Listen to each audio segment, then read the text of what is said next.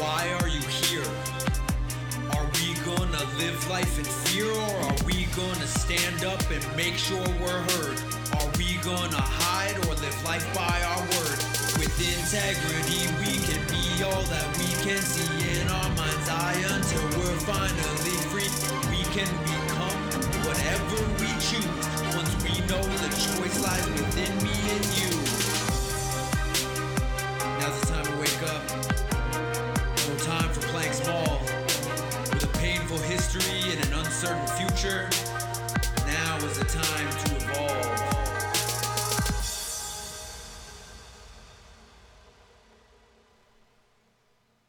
Hello, my pleasure monkey brothers and sisters, and welcome to the Unapologetically Human podcast with Dan Boyven. So, I recorded this conversation with one of my best friends, one of my favorite human beings in the world, Anushka D'Souza, in August of 2018. And as I've mentioned, with not really making any moves on this podcast before, I let that conversation sit on my computer for the past year and a half. And now I have finally got my butt in gear and again had to have a kick in the pants from my coach to finally dig this episode, this gem up, and do whatever I needed to do to edit it for publishing. And I gotta tell you, this was just such a treat for me to be able to listen to this conversation again and to relive that moment in time, that beautiful and precious moment that I got to spend and have a great, deep conversation with a good friend. And it's such a trip to have a recording like this and to be able to look back on it and listen again and re-experience it. And I am so honored to share this with you, to introduce you to this amazing and powerful woman that I am so grateful to call friend. And this was actually my very first podcast episode that I recorded, even before the comprehensive explanation I released on my birthday a couple months after this. And this was actually intended to be the very first Unapologetically Human podcast. But, sometimes plans change. And sometimes you just gotta go with the flow. So, depending on what you are up to right now, I would suggest that if you have the ability to stop what you're doing for a moment and take a seat and close your eyes with us.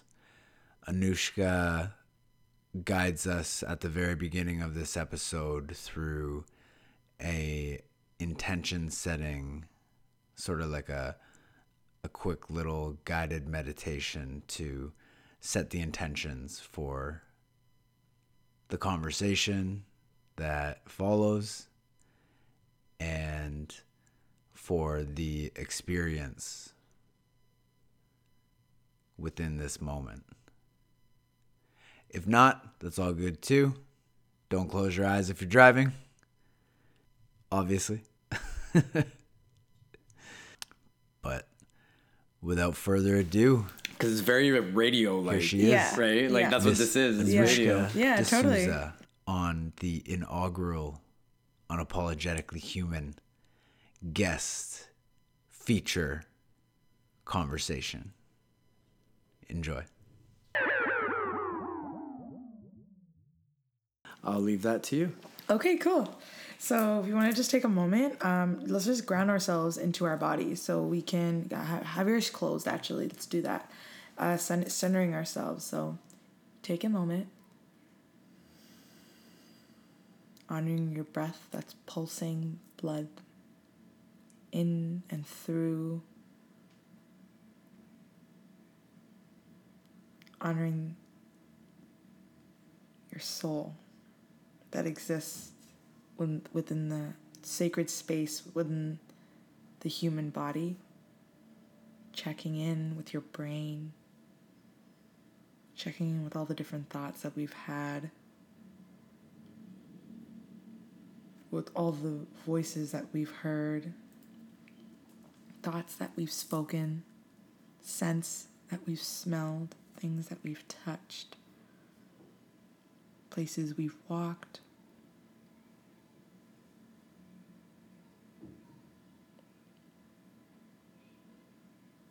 And on your next inhale, feeling the base of our feet as we observe our soul existing within the limits of our body.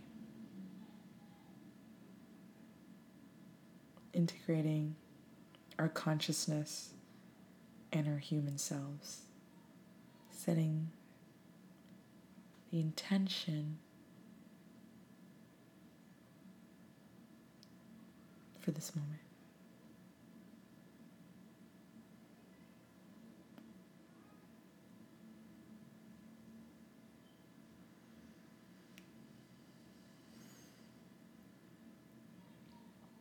Taking 2 breaths and breathing that intention into consciousness, into every cell in our body. Just observing energies that are passing by as you're recalibrating, as you're building, as you're maintaining your purpose, as we're maintaining our purpose.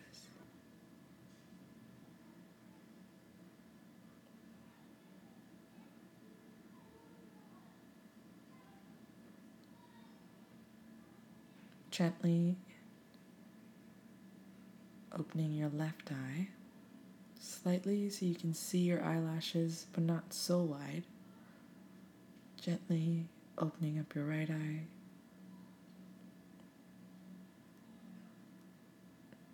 And whenever you're ready, open them wide.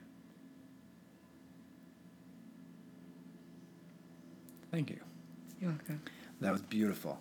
Thank you. All right. So I recorded that as well. Oh, cool. So see if I can get that in there. It's a little quiet, but we'll Okay. see. We'll see. Yeah. Okay. So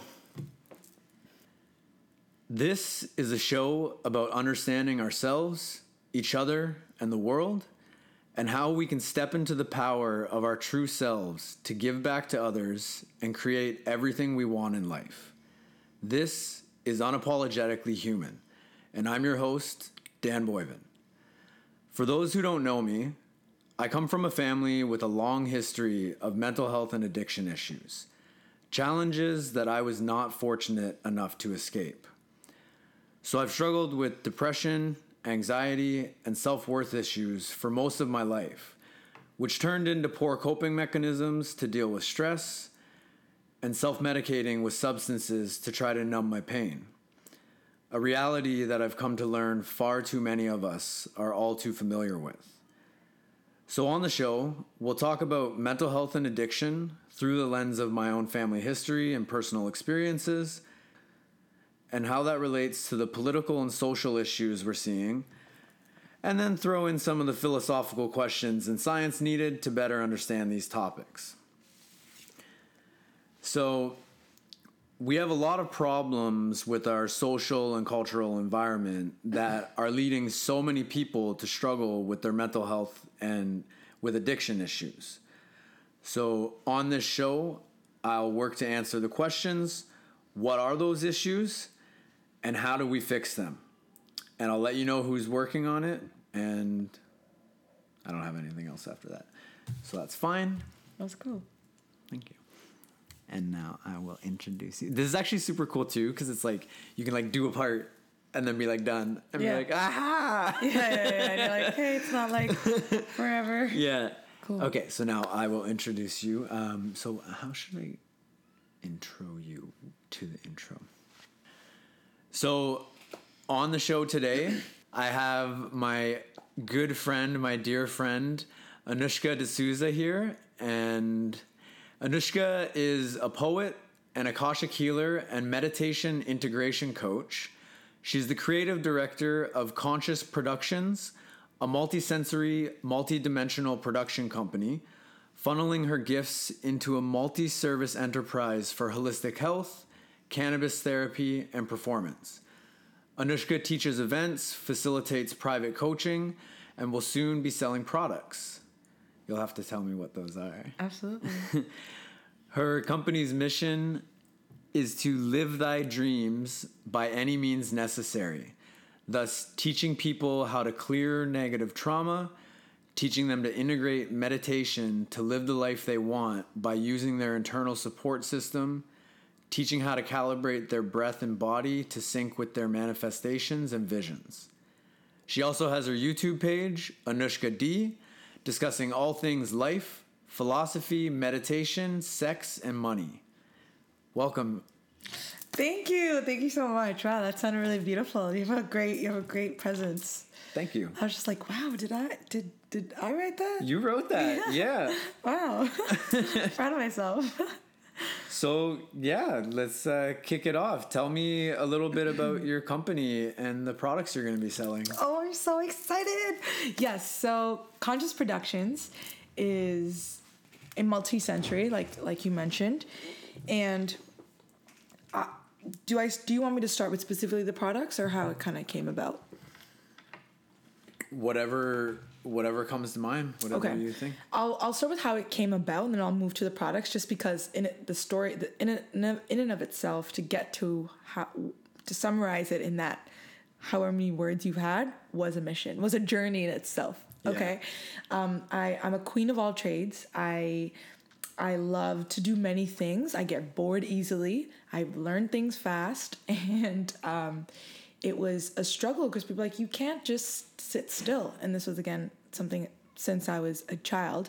And, usually people tag that as very childlike. You can't sit still. So when you're in your adult form and you can't sit still, it's like you're immature, right? And again, I believe that in the core of me, I was so immature because I loved so many different things. And that's like the story of my life. Right? And yeah, it's the thing that I feel like this is why this podcast is. We need to talk about stuff like this.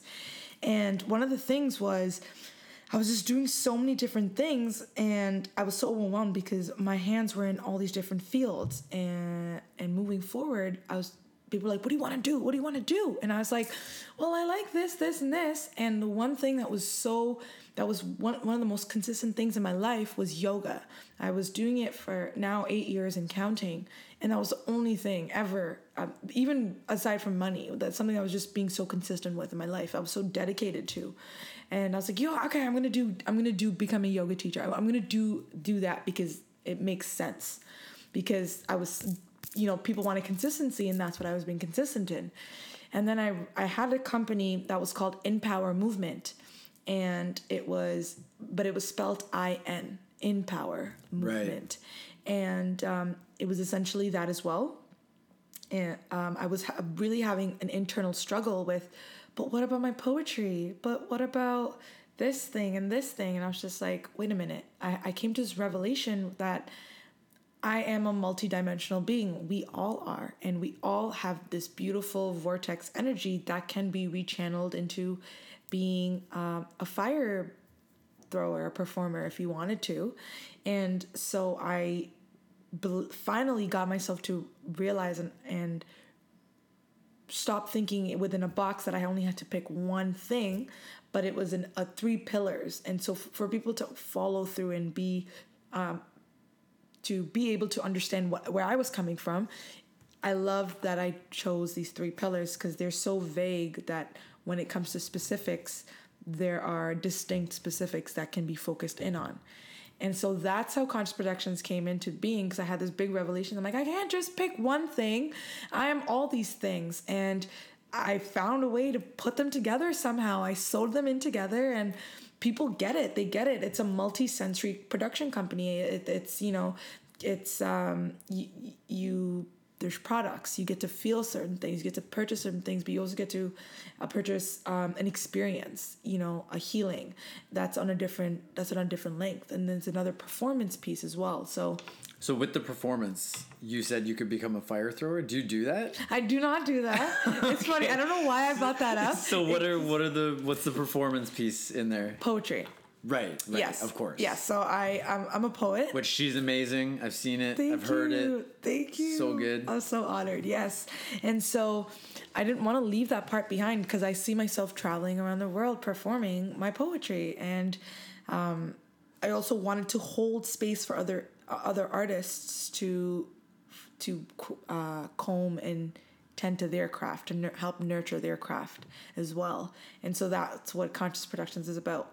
And so moving to the products, it's focused on lotions, so natural lotions, and cannabis-related products. I have a prototype right now that's in the works, and it's being built, looking for packaging and things like that. And nice. I'm really excited. Can you give anything away I on can that? share a little bit. Is it under wraps? Well, yeah, I can share a little bit. Okay. It's rose petal blunts. Wraps. Oh, right. You mentioned that before. I did, yeah. So Rose Petal Blunt Wraps, it's they are in its final stages of doing that, and I'm really excited. And it's very scary, but it's new to me at the same time. But I'm ready. I've been a cannabis smoker for way before I should have been, and it's part of the lifestyle. Guilty.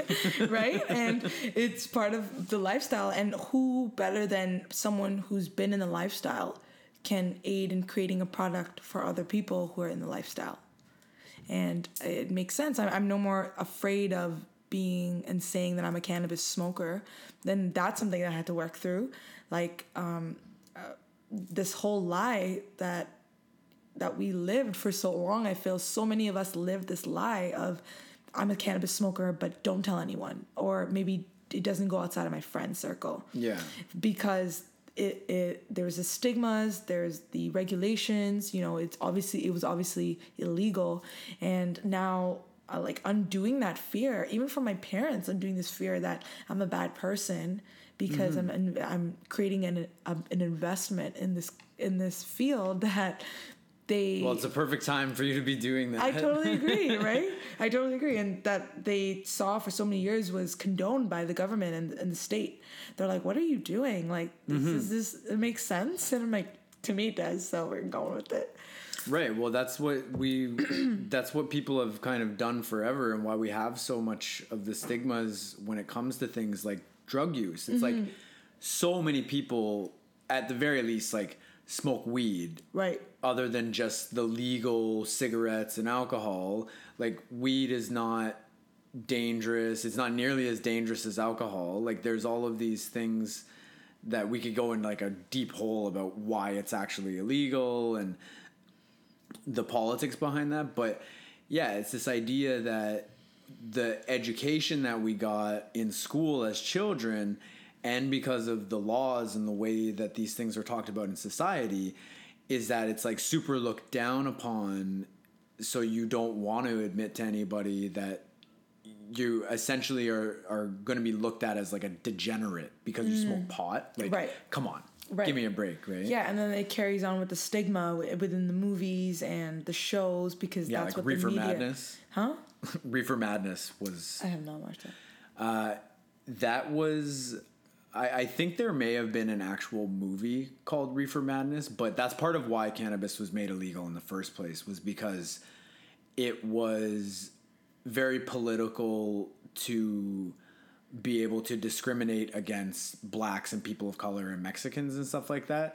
There were like newspapers that were run saying that smoking weed gave these like people of color reefer madness, and it turned them into like violent physical and sexual abusers, essentially against white women. Right. That was one of the like key pillars for cannabis getting made illegal. And I've heard it discussed actually by people like Joe Rogan. Joe Rogan is amazing talking about psychedelics and about things like why cannabis is illegal. And hemp was a big part of that, because hemp is such a diverse product. It can make clothing, like it can make fibers for clothing, for paper.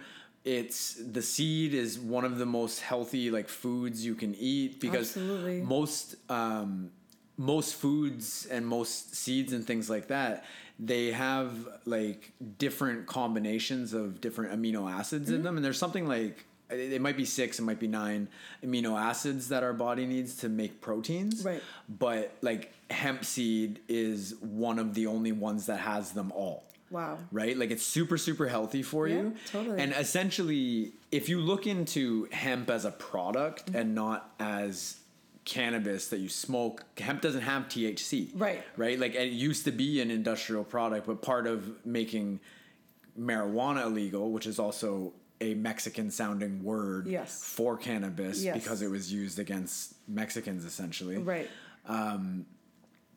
It's because it's such a versatile product that it essentially would destroy so many industries' profitability. It would destroy entire industries, like literally almost wholesale, because of how useful of a product it is. And it also, especially as far as paper,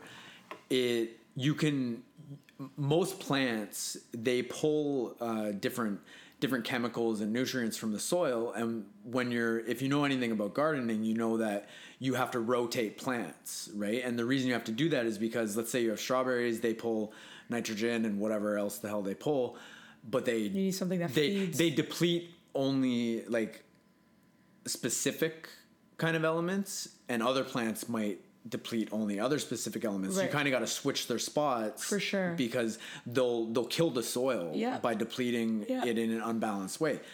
Hemp you can grow on the same place forever without ever having to rotate it, because it pulls everything in this like balanced, like holistic way as well, which is just like a weird kind of indication of like what an amazing plant that is. I was just thinking that same thing. It's so balanced in itself. Yeah. Which is so interesting, because sometimes I'll share with my parents that, you're making the connection when they're eating hemp seeds. I'm like, this is cannabis They're so plant. tasty too. Yeah, they are. Like these crunchy little things, and I like them in my salads and stuff. How do you usually I like hemp seeds in like smoothies and salads, and I'll put them on like a fried egg sandwich. You can like sprinkle them on anything and stuff, because like they're just so healthy. Yeah, totally. So because like you can grow hemp on the same plot forever, and it doesn't ever destroy the soil, and it also grows like ridiculously fast. So you might have like an acre of trees that took like 200 years to grow that can make so much paper, but hemp regrows and regrows and regrows. Like a hemp season is only like, let's say like 4 months, 6 months, something. Like it's not very long, and you can harvest it, and then you can grow it all again on the same spot, right? And then you can make paper out of that. So one of the things that was behind the reefer madness as well is that it would have destroyed the newspaper industries who had all their machines tooled for regular paper. To like, I think it was Joe Rogan explaining it, but they would have had to like spend a shitload of money to retool their machines for hemp, and it was easier for them to just print all these stories about reefer madness and different ethnicities, non-white people, smoking it and becoming violent and basically hurting white women. Right. That was a huge part of it. So For sure. it's interesting though, because definitely how you brought it up, that it's kind of weird, some of the social stigmas and the stories that we've been told, that, you know, you get older and you realize that Like, smarten up. it's kind of thing. complete bullshit. Yeah. Pretty much, right? Because hemp and, well, cannabis as a recreational drug, no one in the history of the earth has ever overdosed from smoking weed. It's like impossible. You would have to smoke something to the effect of like 1,000 joints in a row, Right. to be able to overdose from it. And you wouldn't be able to, because you're gonna fucking fall asleep. Like, you're not gonna make it. Like, it's literally impossible.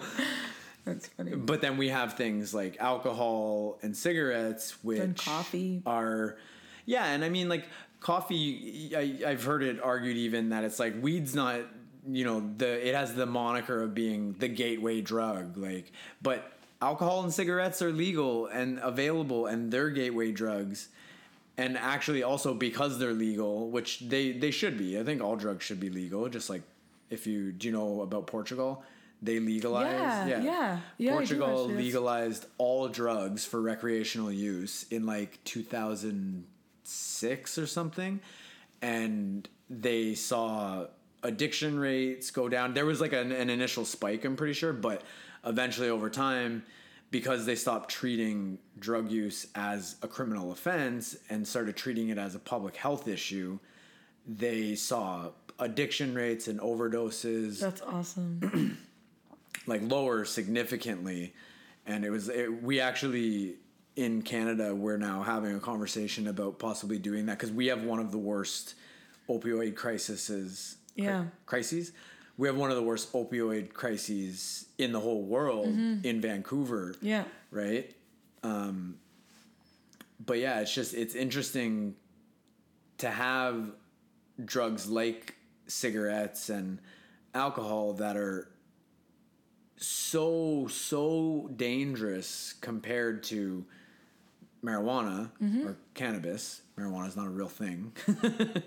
Like isn't it not It's a just- Spanish term? No, from what I heard, it was literally just it might be an actual Spanish term, but its origins have nothing to do with like weed or cannabis. It literally was just to paste a Mexican sounding word on it to help with the propaganda, basically. Okay, yeah. Kind of thing. I could also, like, I totally see that, just because, like, in what cannabis does as a recreational, as a therapy, also as it does as a coping mechanism for people when they use it to be like to be asleep, to not deal with their problems, because it allows you just to step away. It literally allows you to step away and be to enter another dimension, or like to look at yourself as an observer, that it, because people were so overly regulated, and we were coming from this like monarchy space, that who would want their people to feel liberated, or to feel as an observer, what the heck am I actually doing? What am I living for? Right? So especially something that was so powerful and really promoting a market that could, you know, go and sustain a lot of people.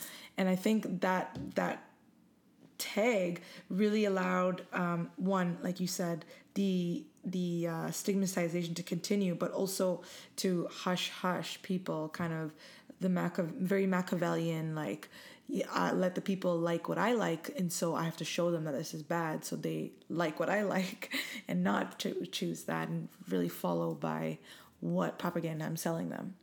Yeah, and it's interesting you say too, just about that, like, this is a product, it's a market that people want, and they've used it forever, and that's one of the biggest dangers about having all of these drugs be illegal rather than regulated, because it's a lot, you know, when we were in high school, it was a lot easier to get weed or coke or ecstasy or whatever you wanted that was illegal because there was a black market for it. Yeah.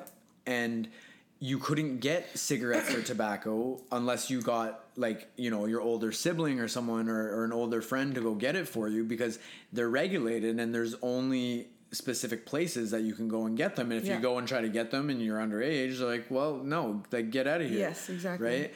So it makes them easier to get for children, basically, for anyone, by being illegal. And then it creates this huge black market where billions of dollars are being funneled to organized crime and criminal enterprises.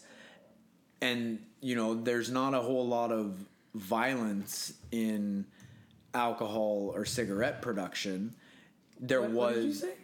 There is, or is no, like there's not a lot of violence in alcohol or cigarette production because they're legal, they're regulated, but these criminal enterprises that run the black market for things that are illegal. They're extremely violent, and there's turf wars and there's all this stuff. So there's a lot to be said about the legality of drugs, for sure, and the fact that we've kind of just been lied to about things like, especially like the dangers of marijuana, right? Mm-hmm. That's not to say, you know, even with the legalization, which I support the legalization of recreational use for all drugs. For sure.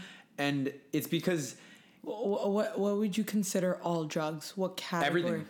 So... Everything. What do you mean everything? And anything and everything. Okay, so then... Like, that's what Portugal did. So just not... Oh, okay. Like all the bad ones too. Like heroin, meth and heroin and everything. Yeah. Because we have, you know, what, like 60 years of the war on drugs now, and it's been shown over and over and over again in so many ways how big of just like a horrible failure it is and a waste of taxpayers' money. And it's ruined so many people's lives, many of which are people that are non-violent drug offenders for personal use. They're not growing shit. They're not manufacturing shit. They're not selling shit. They're just getting caught with a bit of weed. And some of these people with the like 3 strike rule in the States, it's like they go to jail for life because they got caught with weed like 3 times. Mm-hmm. Right? And there are still people, they're essentially political prisoners, more or less. Like, there's still people in there. And, of course, these policies disproportionately affect poor communities and communities with people of color. For sure, right? yeah, Like, totally. Have I ever had to deal with cops about smoking weed? No, not that I can think of. But... yeah, like the war on drugs has been just an absolute failure. Right. Right. And we know that prohibition doesn't work. Mm-hmm. You know, tried that. Like, back to the violence thing. When we tried prohibition with alcohol, you get the rise of the Al Capones and shit like that, who go to protect the industry that they now have been kind of handed. Yeah.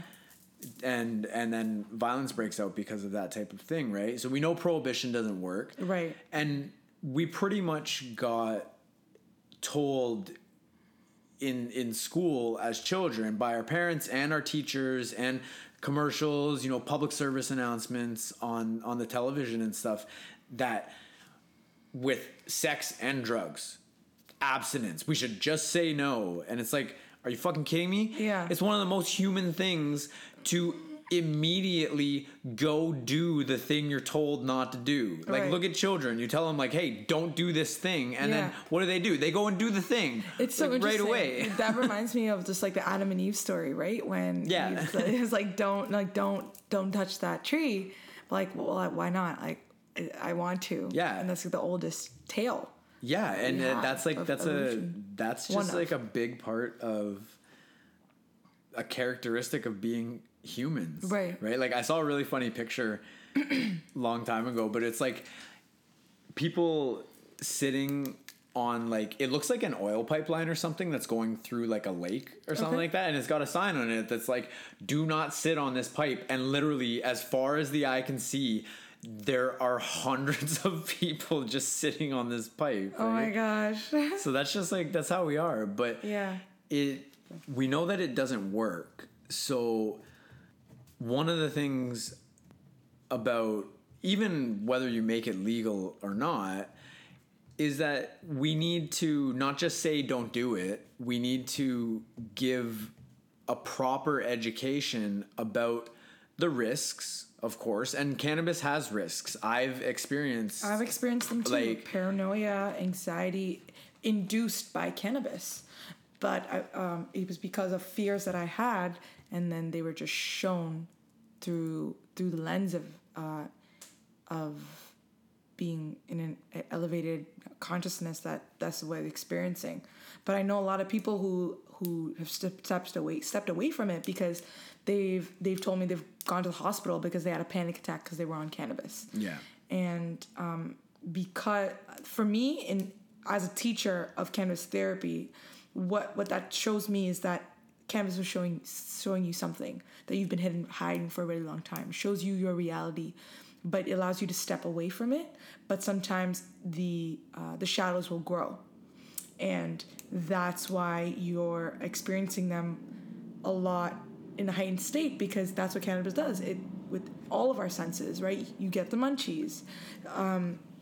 I've outgrown that munchies stage. I just overate so much when I was in cannabis. Like, it just grosses me out when someone says, "Hey, do you want to smoke this joint and then go for an all-you-can-eat?" I'm like, no, I'm so good to expand my stomach beyond what it can do. I don't want to do that. To just feel like a piece of shit after. You get to make your money's worth for this all-you-can-eat, like $20 like thing. Yeah, you're like, I'm super full, but I'm gonna eat another plate just because. Yeah, I've heightened my senses thanks to cannabis. But so I've seen it as well, like you said, and working through what is that gateway? Like, why is this gateway a negative term in itself? Because it's a gateway, I believe, because it shows us the plane that we live on, a structure of society, but also shows us beyond that as we live in a 3D world. So it allows people to be like, whoa, what the fuck are we doing? We're human beings floating on a planet that's not held by anything. Right? At the same time, you get to like... Gravity. It's held by gravity. Right? But then it's like, but what the fuck is that? Yeah, exactly. And we can just keep going. Like, the rabbit hole gets... we could go on a huge tangent on that. Exactly. Podcast part 2. So we'll wrap up this thought. I'll ask you about the cannabis therapy. Yeah. But as far as just giving a proper education about the risks and the benefits is what is necessary. Like, children, I disagree with, I mean, I don't have kids, and some people that do would certainly disagree with this, but I was a kid, and I know that the way that adults have been trying it didn't work, and it doesn't work. And the science, there's lots of studies to back it as well, that the kind of things that we've been doing with the just say no and the war on drugs, they don't work. So are we going to be insane, right? Like, Einstein's definition of insanity is continuing to do the same things over and over and expecting different results. Right. Like, we need to have a real talk amongst each other as adults for how we're treating these things for ourselves, but also for kids. Like, kids are not stupid, and they're just mini people, and we're just big kids essentially. Yeah, right. Like, I think exactly. I think the distinction between children and adults is, in a lot of ways, it's arbitrary, and in a lot of ways, it's silly, because a lot of people who are adults, you can be 40 and 50, and mentally you can still be a 12-year-old in a lot of ways. And I've talked to therapists about that as well. Right. So it's like, we don't need to just tell them about the risks and try to use these scare tactics to make them not do something that we don't want them to do, that they're going to do anyway. They're going to experiment. That's what people do. And they don't listen just because you said no. Yeah. And CBD is actually, like, in an eaten form, is actually good for you. Yeah. Right. In certain doses. And so, some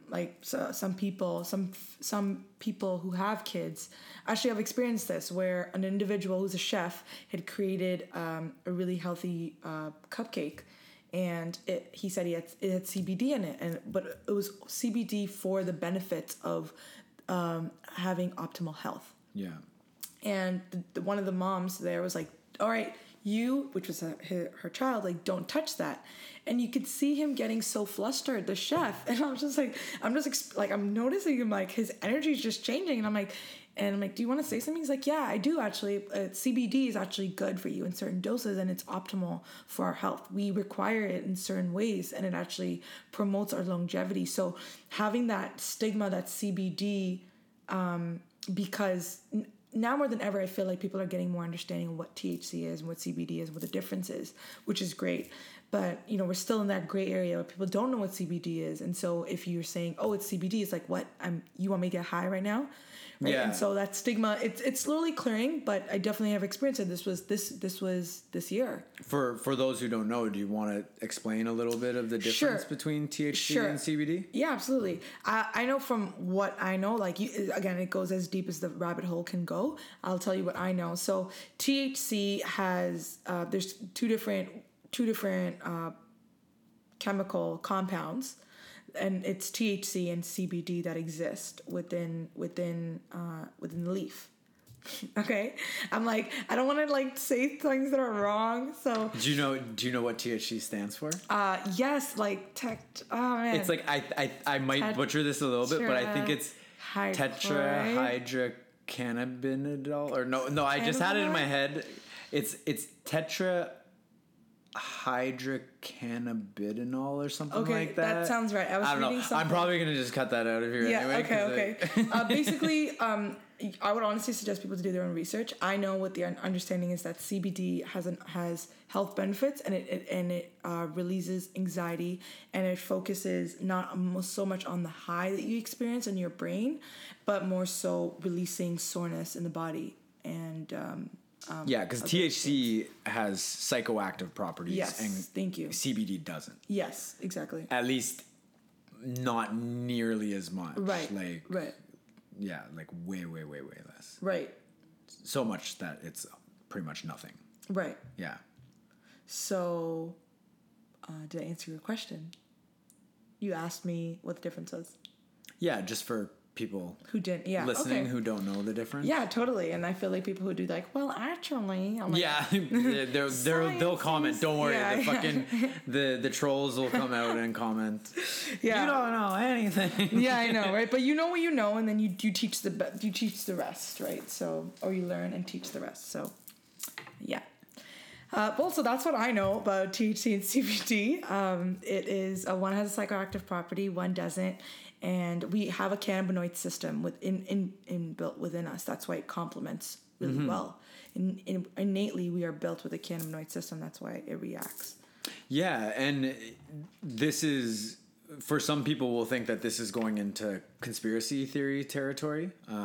But I've been seeing videos and reading for years about how the different cannabinoids in cannabis actually help to shrink tumors and stuff for cancer patients. They do. And not to mention something that this isn't even arguable at this point, like cannabis helps people who have epilepsy, people who have seizures, who have cataract, have way less seizures or like no seizures when they smoke weed. Mm-hmm. And it's like, it shouldn't be illegal for them. And I mean, it's not anymore. Right. Like it's been, especially in Canada for a long time, there's been medicinal uses and stuff. Yeah. But I read an article recently that like a major medical organization, I can't remember off the top of my head which one it was, but they actually released a press release finally admitting that these cannabinoids were like instrumental in shrinking tumors in cancer patients. Mm-hmm. And that's something that like, you know Cheech and Chong, like the Cheech and Chong, they were an old comedy duo that had a bunch of stoner movies back in the day. And this guy, Tommy Chong, I'm pretty sure he talks about how he cured his cancer with like hemp oil or like cannabis oil. And there's a comedian in Toronto.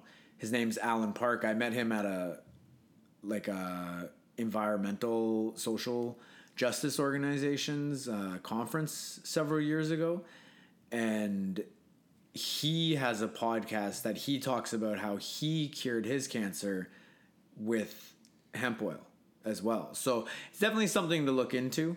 I don't know a lot about it. I don't read too much about that kind of stuff these days. I'm just getting into it just because I'm just started my therapy classes with yoga and cannabis, and I feel like as a facilitator I'm required to, just for my own, like, to be a better teacher, to have an understanding of, you know, how it reacts to our cannabinoid system on a biological level, how it reacts to chemicals in our body, because it does, and then also infuse that with a esoteric experience of a meditative state, and balance the two between like anxiety and anxiety attacks, anxiety relief, paranoia, and pronoia.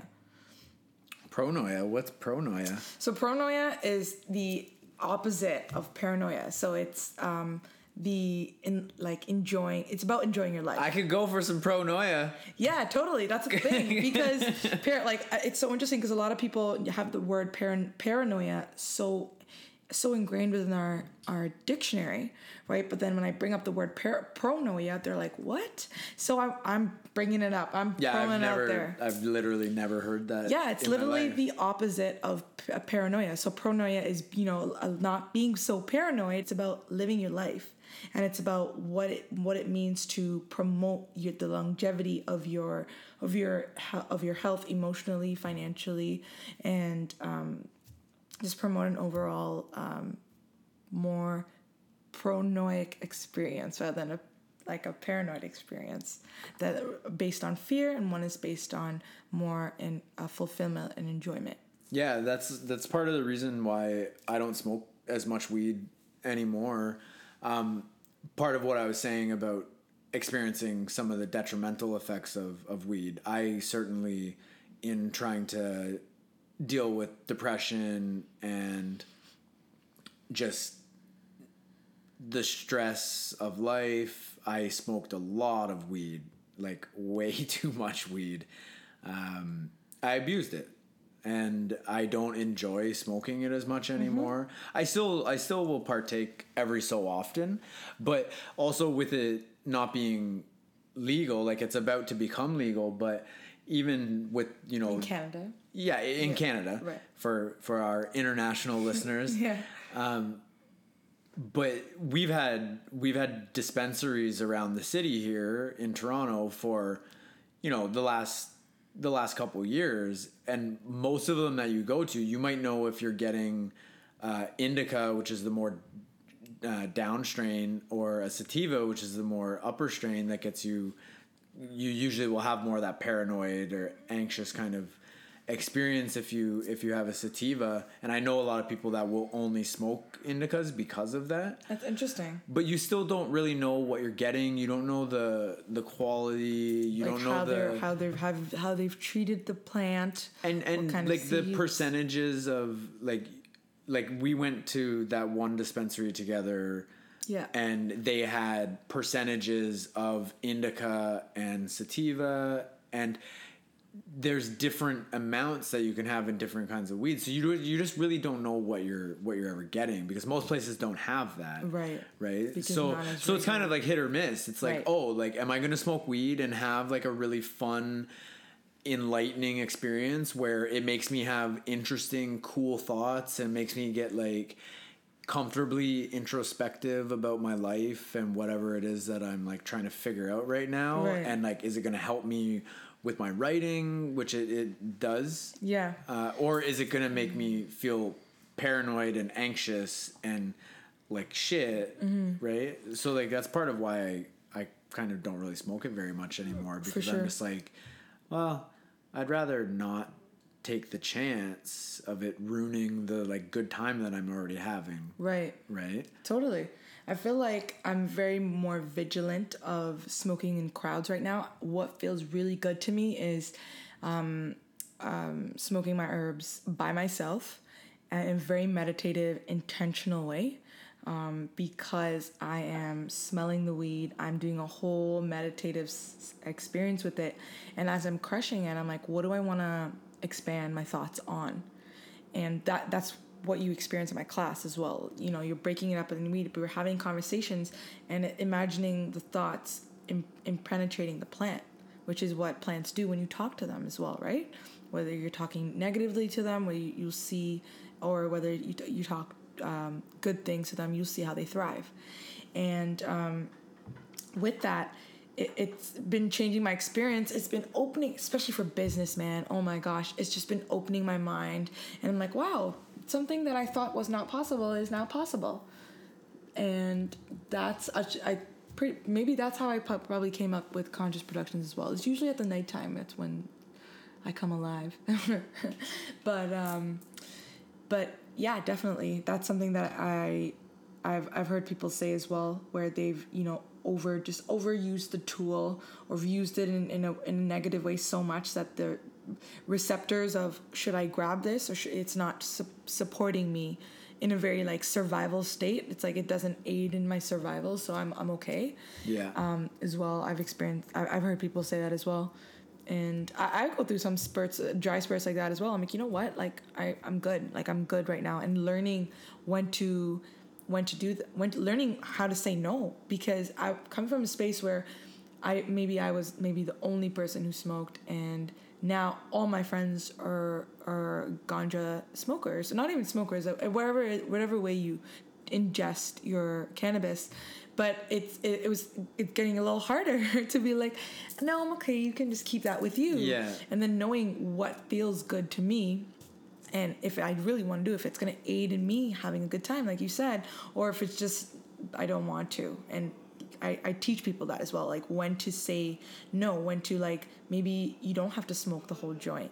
I'm going to have a lot of smoking references because right now that's how I like to ingest my cannabis is by joints. Classic. I was in a little bit of a crystal pipe phase, but I'm gone past that. So, you know, what does it mean to elevate to the next level when you take another puff? Or, you know, this is with THC. Some people just do CBD, but I'm talking specifically THC. What does that mean for your body when you're going to do that? And are you ready to even do movement when you get to that elevated state? You know what I mean? Like, you're so esoterically up, not even up there, so esoterically in your space where your body is clocked out sometimes. It wants to veg out because you're so, now you've gone beyond the human existence. You know, and like that, having conversations like that is so important, especially in the cannabis field, because that's a choice you need to know that you're making. And some people can smoke all the time, and they're like, I know people in like really good positions where they are about to do a really big exam, and they're like, okay, I'm gonna go smoke a J. I'm gonna study on being high, and I'm gonna do this exam smoking like a really small one, and they're they're doing really well, like they're like in great positions. So I just want to. That just made me think of. Do you know the movie How High with Redman and Method Man? Yeah. They're like, study high, take the test high, get high grades. Yeah, I definitely thought. I was just like holding back a laugh. Definitely, my friend definitely watched that movie then. It's a good movie. If you haven't seen it, I recommend it. It's very funny. Yeah, totally. Something cool that people could look up.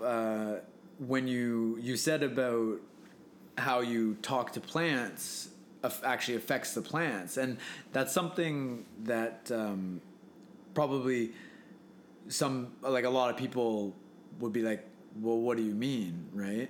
And I came across a documentary years ago about this Japanese guy named Masaru Emoto, and he did all these. That sounds really familiar. He did all these tests on how like speaking to and even thinking affects water and like plants and us, everything. Like we're made primarily of water, right?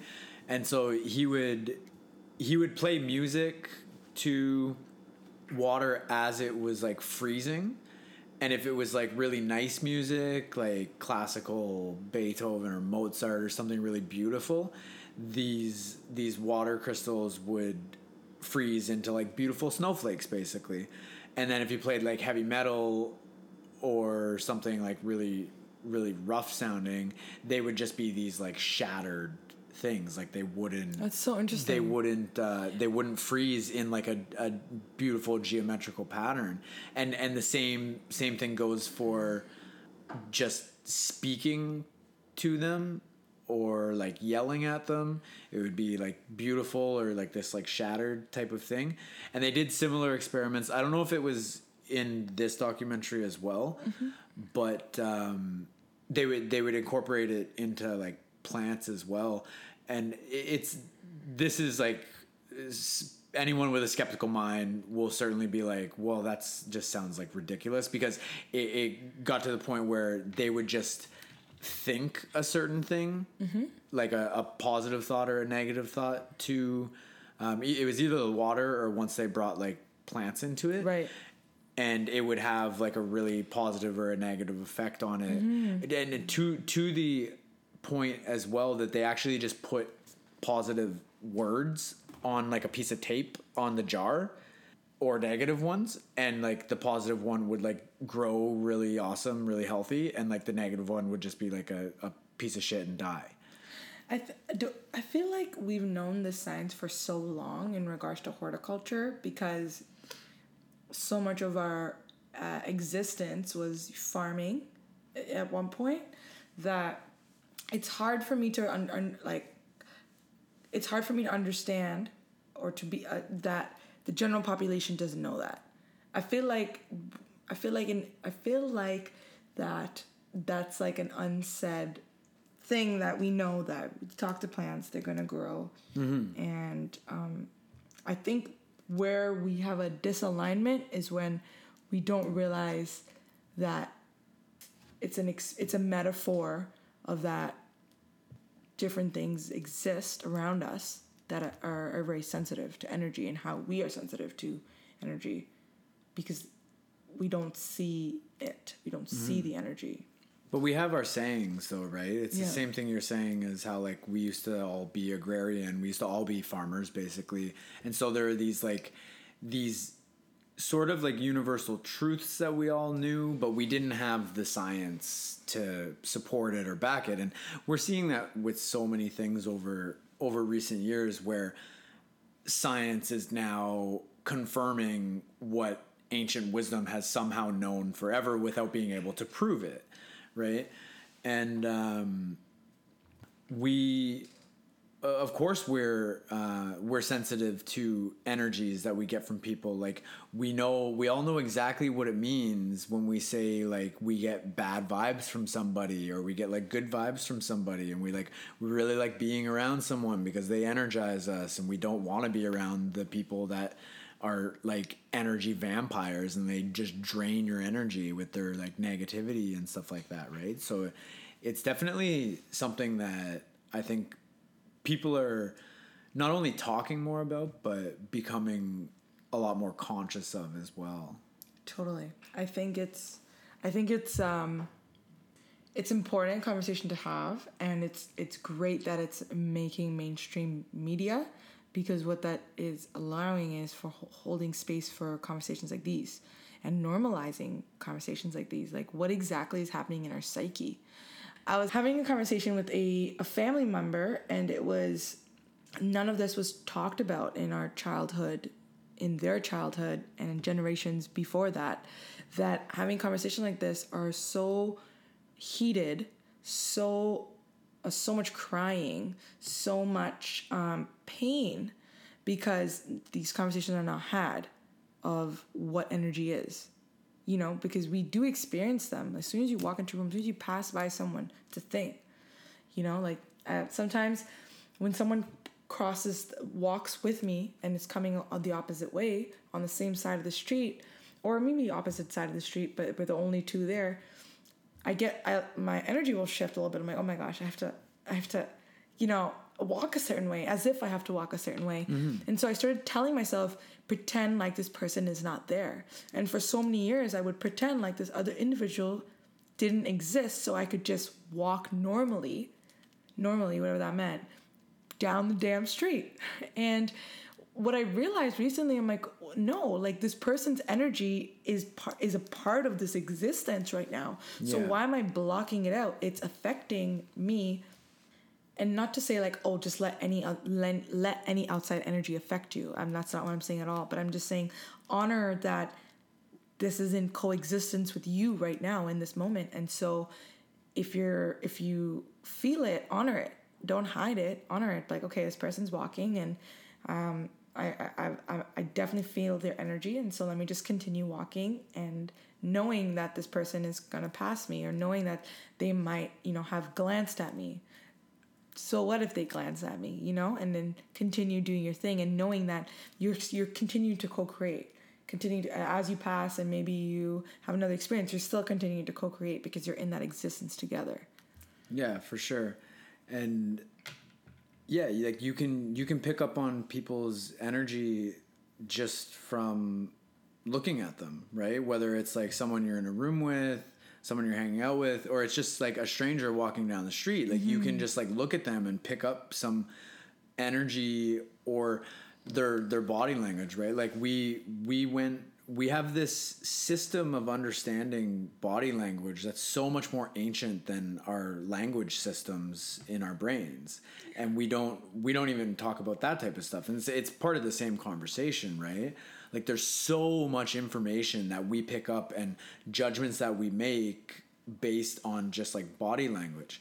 And as far as there's like the stereotypical kind of example of, you're walking by yourself somewhere at night and you see somebody walking down the street on the same side as you, and sometimes we just have that like fear in us that's like, oh, like I'm by myself and like this person I'm getting a vibe from or something like that. Right. And sometimes people cross the street and there's a stereotypical racism element to that, obviously, that it's like, oh, like a white person sees a black person, for instance, and then they cross the street because they're racist. That's certainly an element of it, but part of it is just that, yeah, like we pick up on people's energy, we pick up on people's body language and stuff like that, and we typically aren't even conscious of it. It's like all this stuff going on in our subconscious mind. And it's funny too, you mentioned, like if someone glances at you, this is something that particularly is bad for men because some men are fucking idiots, or who knows what it is that they're dealing with, that they have this macho thing where like if you even just cross in just like a quick glance, like in passing, not even like staring at them at all, some guys, like a lot of guys will be like, they'll stare you down and be like, what the fuck are you looking at, type of thing. This actually just happened to me like 2 days ago. I was like 5 minutes away from my house biking home, and I just like got on my bike and I passed this other dude on a bike in a parking lot, and it was just a quick, like, my head passing him and like our eyes caught, and it happened. He's like, what the fuck are you looking at, man? And I'm just like, jeez, yo, what the hell, man? Like, I didn't say anything. I just kept biking. But then I'm kind of like glancing behind me a little bit. Like, this motherfucker better not like come try to like start shit with me. Cause like I accidentally looked at his eyeballs. Like, what the fuck, right? Man? Yeah. Yeah. It's the weirdest thing though. It is weird. It's so interesting because I've had that experience where like my I mean, a lot of people have been taught this, like, but particularly for women, and particularly in my culture, because I can speak from my experience, was like don't look at men too much in the eyes, because that means you want it.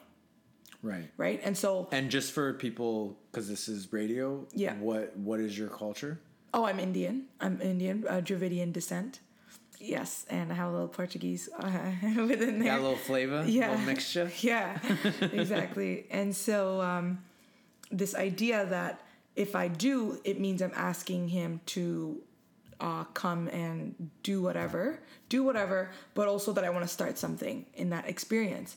And I was afraid of that. I was so afraid of that interaction that and now as a woman, I'm like wanting to redefine rules of like, well, if this individual thinks that, I'm going to straighten him out. Like, I'm going to say something like, hi, I'm acknowledging you as a human being. That is it. Like, full stop, period, right there. Like, let's just continue, keep walking. I'm not calling you, ask like for your number or anything.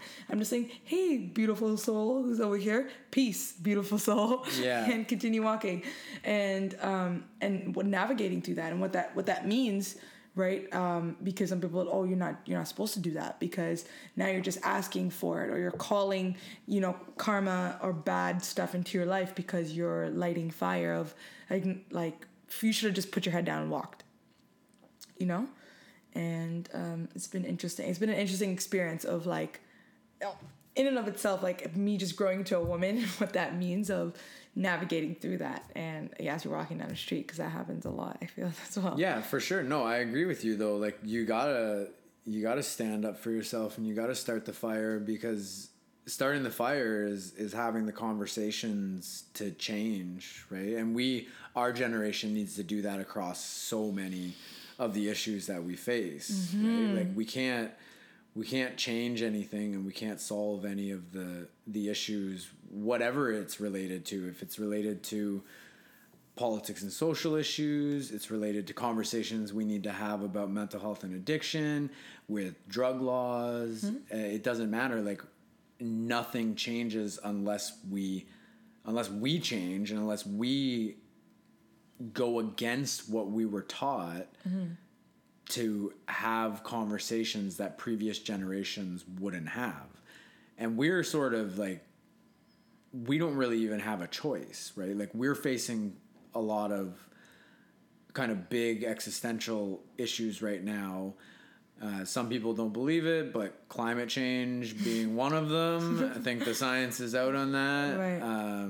But like we're not dealing with it, right? And that's kind of one of the key things that I'll probably be talking about again and again in different ways throughout making these podcasts, because we have things like climate change that's like this existential crisis for our ability to survive in the future, and politicians and corporations and people in general, we're not doing enough. We know we're not doing enough. And it's going to be bad if we don't fix the problems. And that's kind of how it is across the board. We're seeing like a lot of animosity between people who have different beliefs about what's right and what's wrong, what we should be doing. Like you have extremists that are emerging and becoming louder and louder and more aggressive with each other on the political right and the political left. And because they're so loud, they get a disproportionate amount of media coverage because they get ratings, because it's interesting, because it's a conflict, because it's stirring the pot. But it's also giving this like sense that there's more of them than there actually is, that they're actually speaking on behalf of bigger groups than they actually are. Because for most of us, whether we're on the right or the left, we are much more reasonable and somewhere near what would be called the center. And these extremists have just gone so far on either side, right? And they're really not representative of most regular people, but they're the ones stirring the pot and lighting the fire underneath. I had an idea the other day that it's kind of like the aggression that these groups of people are showing towards each other, and being so rigid and stuck in their beliefs and their ideologies of what they believe is like they're stoking the fire under this like cultural boiling pot. Mm-hmm. And it seems like the more they're doing that, the more things are boiling up. And from things that we've seen in history, we don't necessarily know what event is it going to actually take to happen to make that pot boil over. And that goes from them having aggressive confrontations to violence happening. And we're seeing the violence popping up here and there, right? We're seeing these like They've been happening. We're seeing school shootings, we're seeing nightclub shootings, we're seeing random Daylight on the street. like in Toronto, there was a shooting recently of a bunch of innocent people. There was several months ago, someone ran a bunch of people over with a van. For the first time, I was an avid watcher of the news when I was in university, totally into academia. I just wanted to just know really what was going on. Also, in addition, I was dating a guy who was just so into history as well, and in the media and the news, that we would just talk news and all that good stuff. So I had to take a break, and I've been living under a rock. I do not watch any news. I don't either. Any platform of news that's on the TV, I do not watch. And so I have been sitting under a rock, and to be frank, I don't really care. In the sense of, I don't really care because I can do my own research and find out what I need to find out. And what I realized, I was at the nail salon last evening, and there were 214 up until today shootings that Toronto's experienced since beginning of this year, I believe. Yeah, and that's what I was going to say. Like, even when you don't watch it, you still hear about it. Like, you're still going to hear about it from friends and family and coworkers and stuff like that, right? So, yeah, it's not good for your health. It's not good for your mental health and well-being to be being fed all of this negative news all the time. And that's all the news organizations are, like 95% just negative stuff. I watched a video today, and I don't really watch videos like this, but it just popped up on my feed, and it was basically all these platforms, all these different news platforms. The person had collaged them all together, one after the other, in a bigger screen, but then collaged them all together, and they were all word for word, so the exact same thing. Aside from the fact that they were on different political agendas, the general concept and the choice of wording is so particular, as you know, right? I've seen videos like that, where like the news anchors on like many different stations are literally all using the exact same talking points. I've seen videos like that where there's like 30, 40, 50 different news stations, because a lot of them are local. Yeah. And they're literally saying the exact same line throughout them, right? And like, well, that's what you get when you have the media consolidation. Every single piece of mainstream media before the internet, but like a big chunk of what most people see on the internet as well, they're owned by 6 corporations. Like, it's... Do you know them?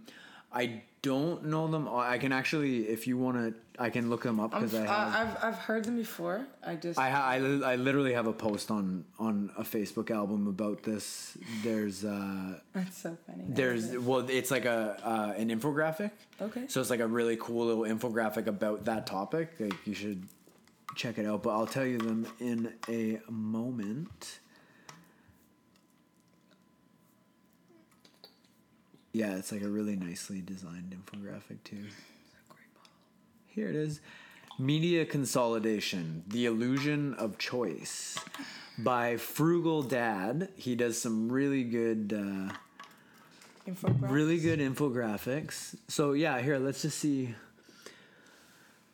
The media has never been more consolidated. 6 media giants now control a staggering 90% of what we read, watch, or listen to. In 1983, 90% of American media was owned by 50 companies, and in 2011, that same 90% is controlled by only 6 companies. So those companies are General Electric, they own Comcast, NBC, Universal, company called News Corp owns Fox and the Wall Street Journal, the New York Post. Disney owns ABC, ESPN, Pixar, Miramax, Marvel. Viacom owns MTV, Nickelodeon Jr., BET, CMT, and Paramount. Time Warner owns CNN, HBO, Time, and Warner Brothers. And CBS owns Showtime, Smithsonian, NFL.com, Jeopardy, 60 Minutes. So those are just some of the most notable properties. But like those are some of the biggest known ones that are household names at all, right? Yeah, that are associated with, teachings in school, and they're, that's connected to so much of our different areas of our lives, right? How we teach and how we connect to the school system, the trades, the way that what we learn about foods and how we cook them and things like that. What did you write down? I wrote, why do we always say no? No, why do we always do the things we're told not to? Oh. I wrote that down because I wanted to philosophize about that. So let's just wrap up the point that we're on, because like we're obviously just like free flowing into a bunch of stuff. Yeah. That's one thing I'm noticing. I know I do this a lot myself, just in general, and this is like how conversations usually go. Is that you're on a topic and then you switch to something else, right?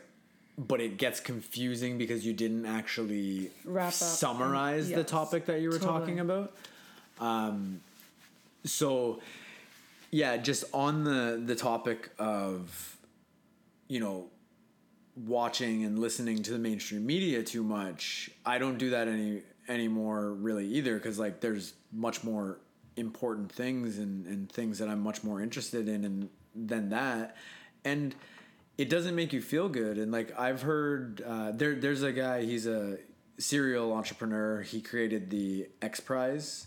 If you don't know what X Prize is, I'm not going to explain it right now, but check it out. It's very cool competition for solving huge problems with like, $10 million, $15 million prizes for just go look it up.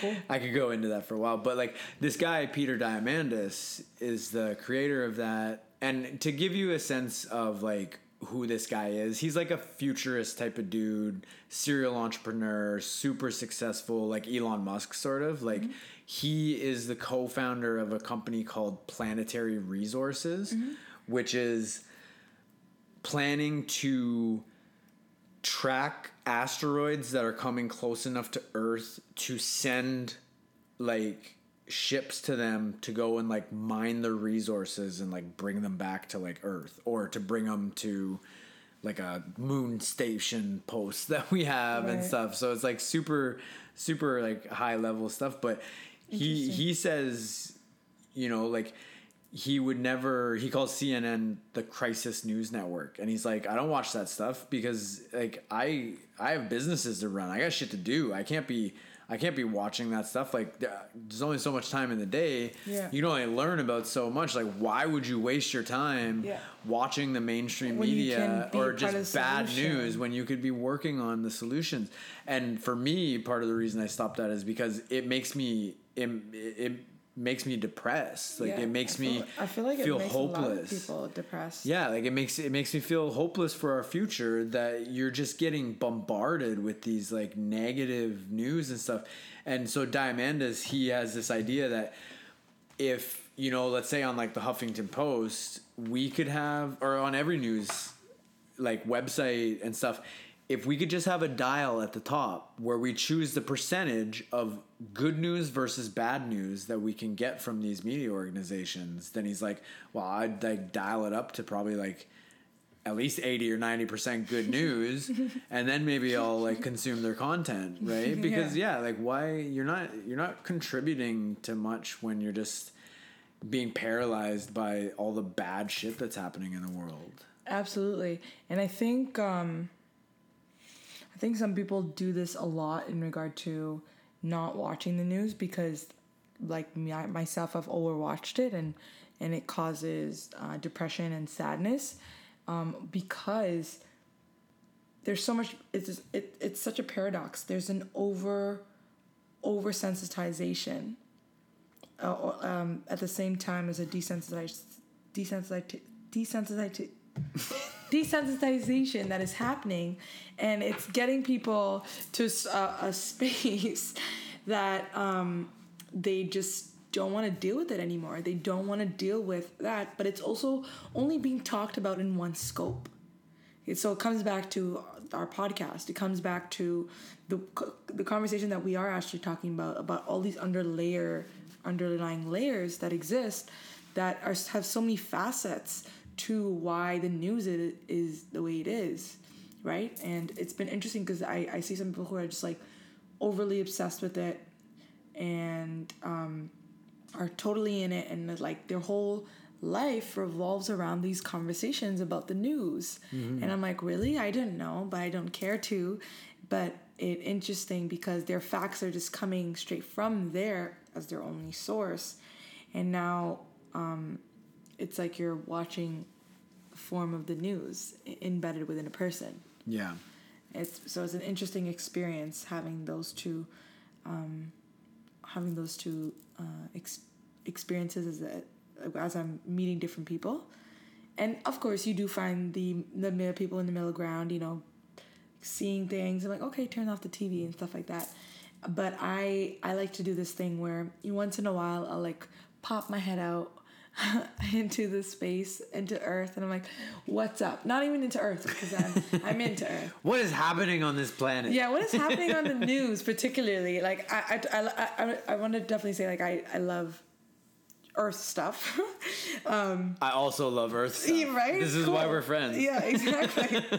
And so I feel like I just like to once in a while jump up. Hey, what's going on in the mainstream media? Is it? All right. So that's happened to me last night. I didn't really finish my thought, but I was getting my pedicure, and the news is on always at my pedicure place. It drives me insane because the TV is like 5 feet away from me up top, and it's this huge flat screen TV, and it just drives me insane because I'm getting my toes done. And you're trying to relax. Exactly. And like have a peaceful time. And then my nail lady, she goes, "Did you hear that?" I'm like, "I don't care. Like, why are you talking?" And she's like stopping in between my thing. Like, I don't mind that she does, but she's just like, "Oh my God, like 6 people got shot." Like, as she's like painting my nail, I'm like, I don't want to. It actually turns me off, but how it shapes the environment, that space in itself, how it shapes it. It's so interesting because people come there to get a service done, and then the news is on there and it's shaping the people that are coming in and leaving as well. Mm-hmm. So it's interesting experience about the news. I had a bigger point, but I did miss it. Yeah. About the news. Oh yes, about peeping out there. Right. Yes. And peeping out there, I'm like, oh, what's up? So I got my dose yesterday night. When I got my pedicure, so I'm like, oh, this is what's happening. Oh, this is how many.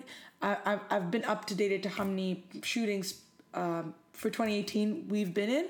Okay, good. Now I'm gonna go back in my hole and be the solution of being the space of know what I do best and just do that and.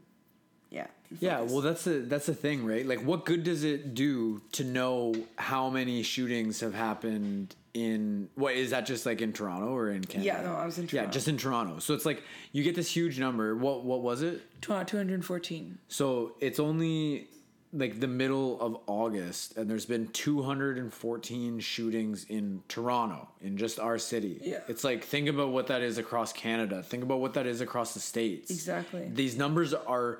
It's like the number of planets. It's like the same thing. The numbers are too big that our brains are literally not able to really comprehend them, right? Like, you can't comprehend 214 shootings in one city. Like, we're not even 214 days into the year yet, right? And it's like, and how many bodies, how many people got shot in those and stuff. And it's like, what good does knowing that do you? Like, that's something that I've been trying to focus on and thinking about a lot, is that, like, I want to talk about and learn about why. Why does this keep happening? What is wrong with our society and what is wrong with people? What is happening to people that so many people are like having such a bad time and struggling so much that they're resorting to violence, right?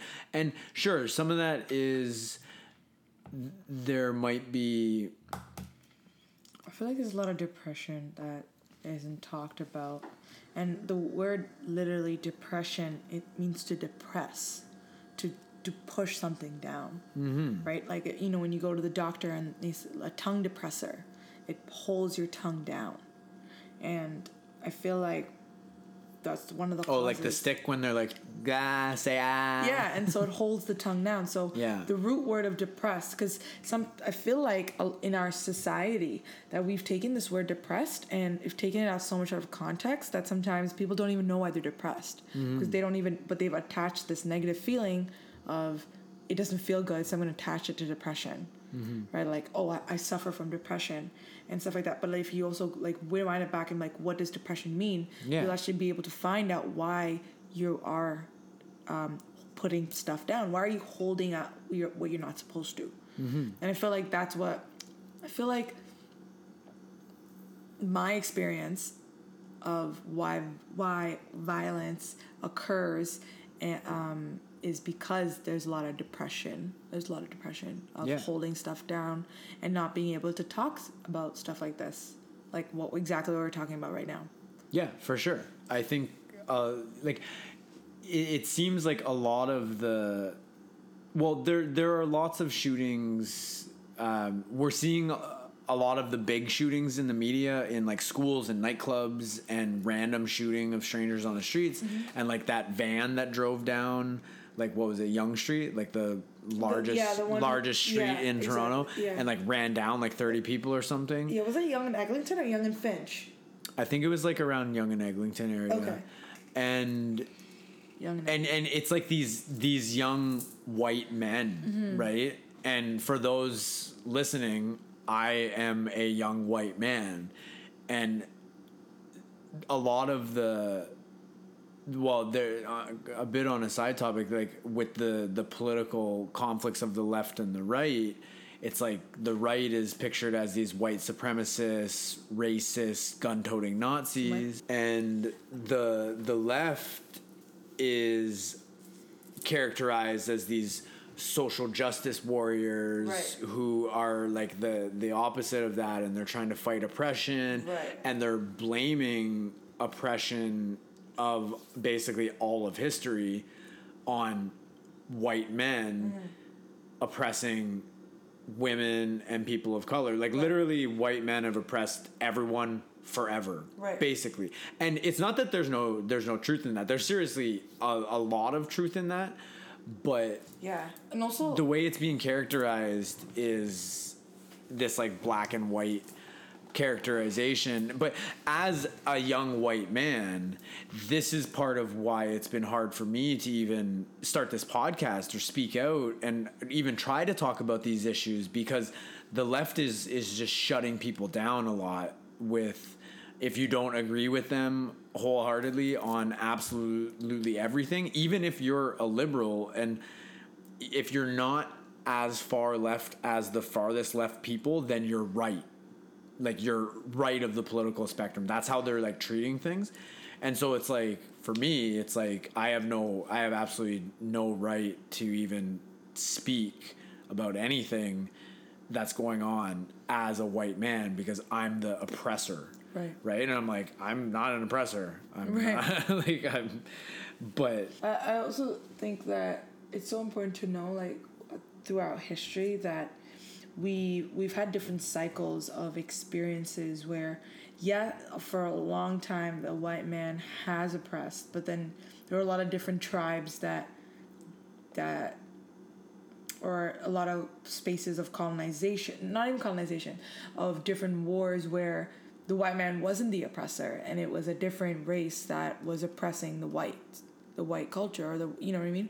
I feel like that was also a reality that existed. And I'm bringing that up because there's also always like another side to the space. Yeah. Because I think what's most recent was the white man colonizing and being the oppressor. Oh yeah, they committed genocide to the North American natives, Right. and they brought slaves over from Africa. Like, that's our most recent history. It's not good.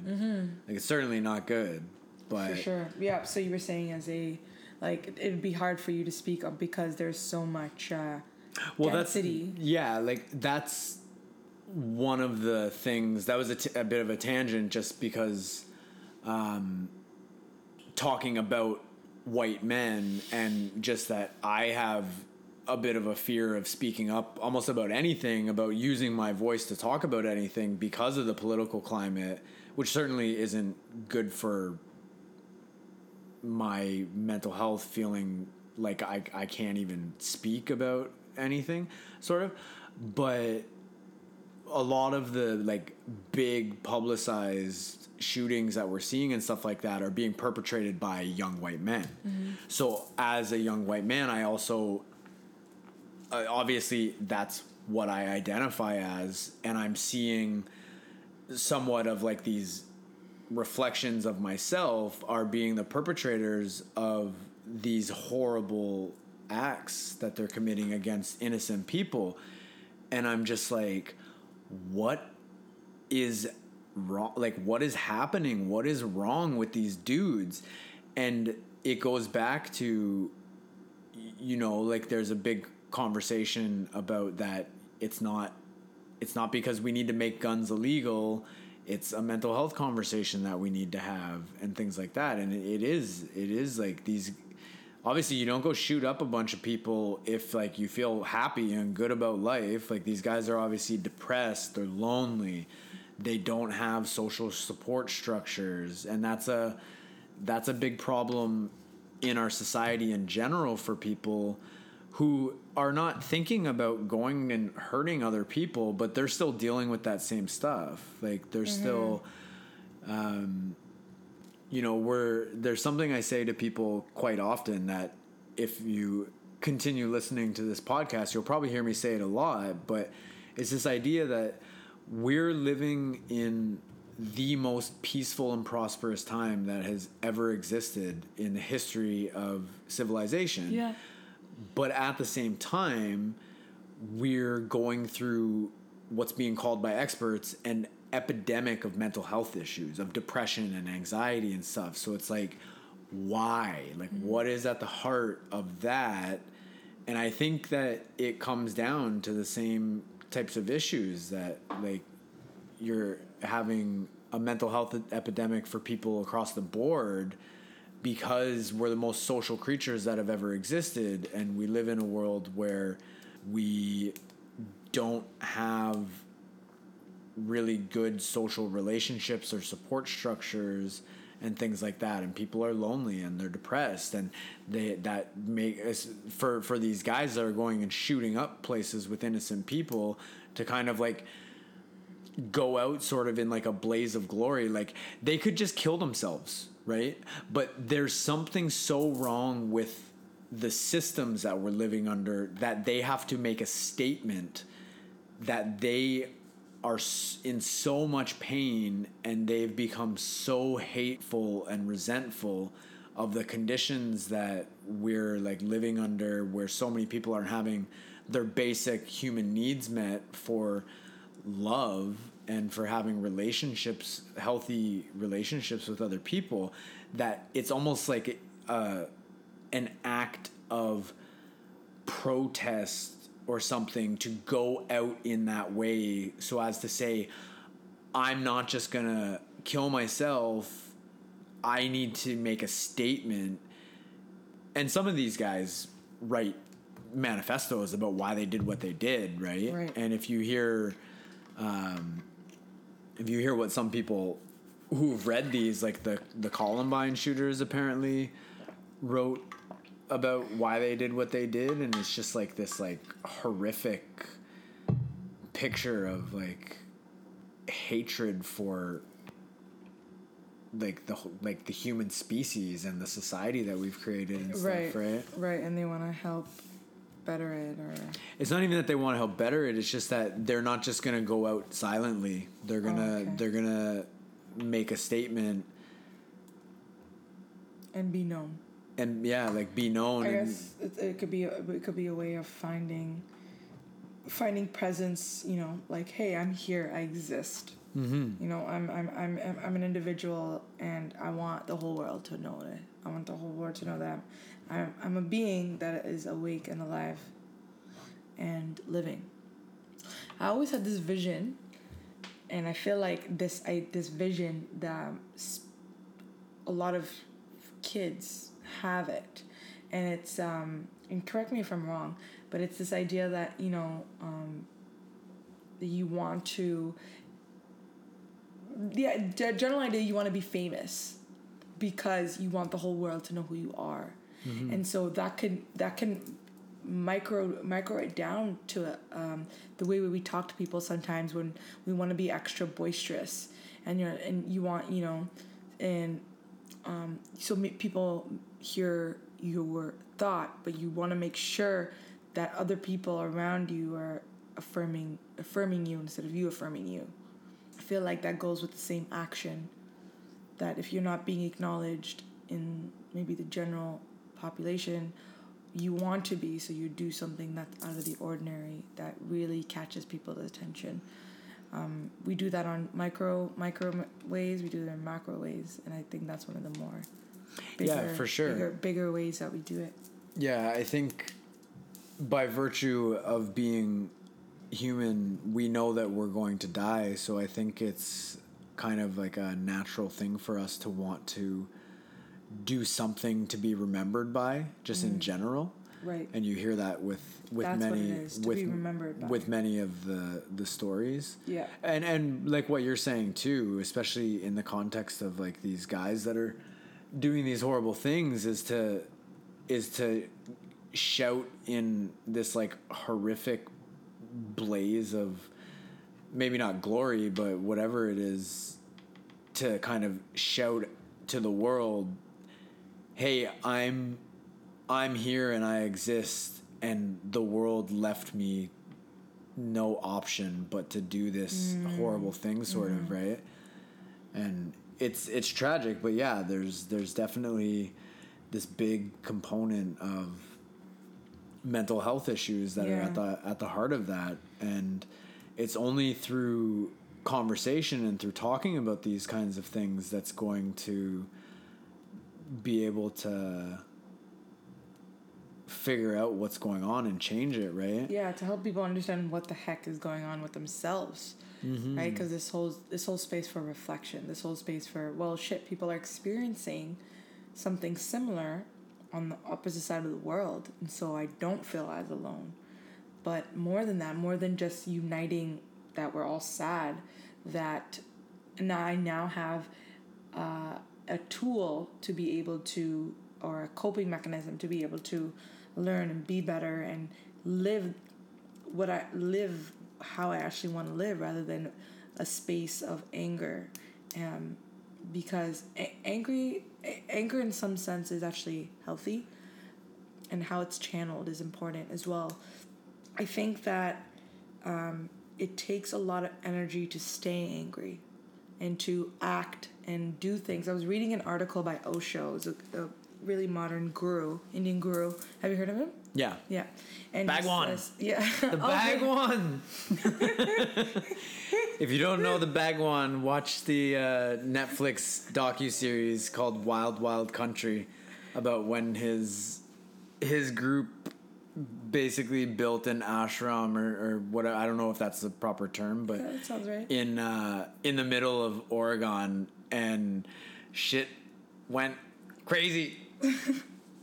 So he was saying that try picking up you'll be able to pick up a rock when you're angry, like this huge boulder, just because you have so much adrenaline pumping into you, you know? And it imprints that anger when you're doing certain things. Like, you'll be more, not that happiness doesn't, but it takes a lot out of you. It takes a lot out of you, and it imprints negative energy on your muscles, on your thought process. And with that, it holds a certain energy and a tone for people to act. And so when you're always angry and fed up with life, it stirs the pot in a way where it seems like everything sucks. So I believe that. Sorry, I lost my train of thought. Well, it's even like that idea that, you know, you might be so charged up with adrenaline when you're angry that you can pick up a big stone that you wouldn't be able to otherwise. But what happens when you try to hold on to that stone? It's going to break your muscles down. Right. And that's what holding on to anger does to your mind. It breaks your mind down. And it's the same idea as, you know, holding on to anger is like holding a hot stone. You're going to be the one to get burned, right? You're holding on to that anger. You're holding on to that hot stone almost because, like, maybe you want to throw it at somebody else. But the whole time you're holding it, you're burning yourself. Right. I just see people do so much crazy things out of anger. And I'm just like, you're really allowing this emotion to drive you to spaces where you are imprinting this anger on your body that it lasts. It doesn't just leave it unless you've done enough work for it to be like that. But regularly, the average person who doesn't know these tools will last on their body. It will make an imprint, and then it stays in an imprint. And so imagine having a scar on your face kind of thing, and you know, you live around it, and it's not like it's gone, but you just live around it, and it just calls in more space of that kind of energy, that kind of density, and then it just perpetuates. Yeah. And I feel that not necessarily feel, but through exploration and through reflection, the intensity of anger is so needed sometimes, and it's so healthy to experience. I think in a way, if we can have a space in society where it's like that, you know, let's just say once a week everyone's having a class of expressing anger. Yeah, you can not how to deal with where it. you can let it out in a healthy way. Yeah. Like, do you know how much more fruitful and productive our society would be? Not in regards to technology wise, but just like in health, in more of a health way. For sure, because like we don't have anywhere in our society where it's acceptable to release anger. Really, like it was for many of us. This is true for me. My parents would not let us express anger in healthy ways because they looked at it as like we were, you know, throwing a fit or talking back or something, and they would reprimand us and they would scold us for that. And then you learn that it's not safe to release your anger. And it's just like what you're saying about being depressed. And it's like, it's to press down and keep those feelings inside you that you have learned. It's essentially it's not safe to let it out. And like, we can't let anger out at work. Mm-hmm. It's not acceptable to let anger out at school. Mm-hmm. It's very difficult to let anger out in healthy ways in relationships when everywhere else in your life, for so many people, it's never been okay to express anger. And you need to be able to do that in a healthy way, because if you hold that in, it doesn't go anywhere. It stays inside you until you act out and it comes out in some way if you do, that you don't intend it to, right? Yeah. That's why people sometimes they lose their temper, or they lose their cool, and they either have an outburst of anger or they have an outburst of being upset, which is very tied to anger, and they actually lose control of themselves. And when they come back down to like their baseline, how often do people say like, oh my God, I don't know what just came over me, what just happened? because it's so out of your conscious control, and it's like what came over me. It's like almost like you're possessed by a spirit or something that is acting through you, and that's your like anger or your sadness that you've like kept inside. Yeah. And it just stays inside you, and it festers, and it gets bigger, and it turns to resentment, and it turns to hatred, and it turns to people doing horrible things to other people. Right. Absolutely. I think that concept of you have to hide, it instantly brought me to Dr. Jekyll and Mr. Hyde. Yeah. And Nutty Professor. How there were evil parts always existed within them, but they allowed the placebo or the chemical, quote unquote, to bring out that part because it was not okay for them to bring out that part otherwise. Right. And so now this part was coming out, and they kind of liked that this part was coming out, and so it was, more freedom, more expression, more demanding, and it's healing. Exactly.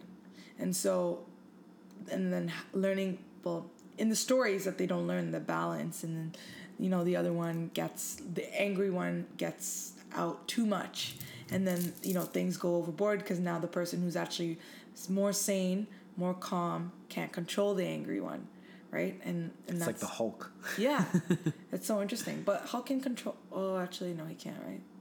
He learns. Yeah, that's what I thought. He learns. He learns how to control it. Yeah. Cool. It takes practice. It takes time. It takes being able to hold space for that, like to be able to lose your cool in a space where you're like, okay, I just lose my cool, but hold space where, you know what, you can lose your cool. Like, be angry so you can learn how far you can go, but again, in healthy spaces, right? Yeah, and like honestly, it's like people like us, we have to create those spaces. Like I am like I'm like totally into that. Like, because what I do want to kind of eventually get into doing is I think a lot about what kind of workshops could I create or could we have where we're helping people to not only connect with each other, because we are living in this society where so many people are so lonely, and all people do is work. Like that's it. Like you get up, you work, you do the same thing every day for so many people, and you see the same people who usually are just your work friends. You don't actually hang out outside of work. So it's like you might be friendly with each other at work, but you're not real friends. It's like it's like, yeah, like it's like there's not like an actual real deeper relationship there. And it's because it's like even the interaction is only facilitated by having to go to the same place every day. Right. And it's also regulated because you can't express anger. You can't. And there's only so much of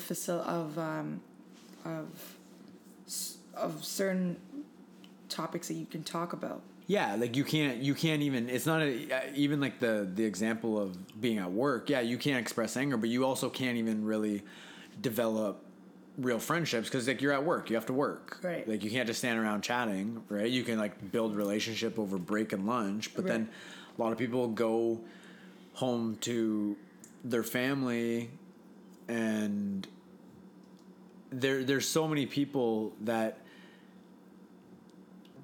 those are the only relationships that they have. It's like going home, going to work, and your work friends who aren't even like real friends outside of work, and then going home to your family if you have one, and those are your only relationships for sure. Or if you don't even have a family, then you're just like going home and being lonely all the time. And right. Like I know my mom, she's a very career oriented individual, and one of the most predominant conversations that she likes to have is about her career, because she's put a lot into it. So that's what she talks about, on dinner. And not that I don't want to hear about it.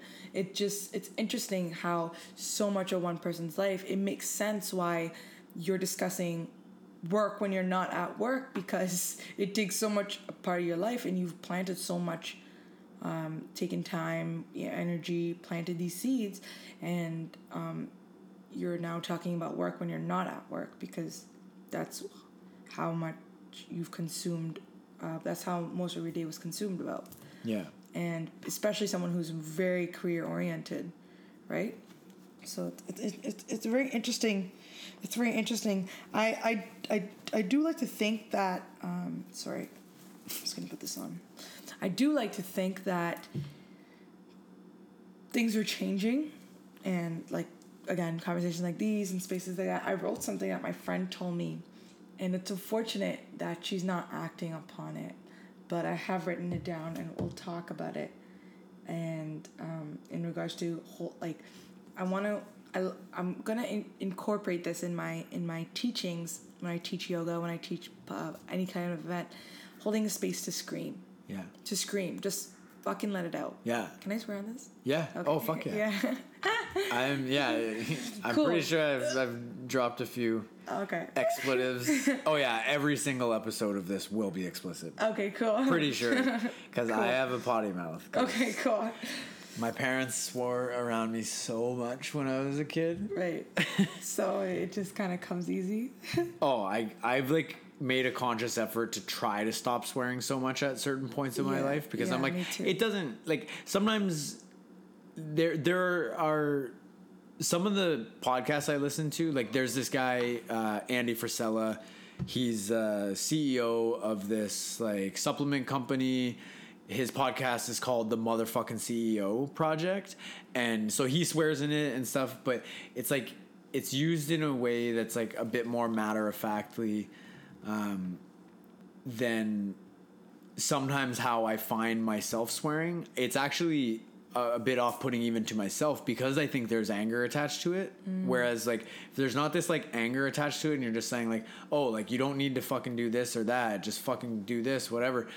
But if like sometimes I like catch myself being like, oh, like this or that thing is really like fucked up, it's really fucking stupid or this or Right. that, then it obviously comes across in this like different tone and it's different Yeah, context. absolutely. So I actually like that even I do find off-putting myself if Right. I hear it back in a Yeah. recording. Yeah. Which, if you don't know, I record myself talking all the time because I'm weird like that.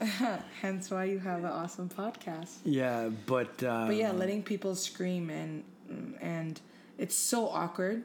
It's so awkward because Oh, yeah. we don't do it. oh, it's totally weird. When the hell have you been asked to scream? You've obviously been told not to. That's Yeah. so like instantly we're like, oh yeah, we know that. Like, don't scream. Like, there's spaces that have signs like do not scream, like do not be loud.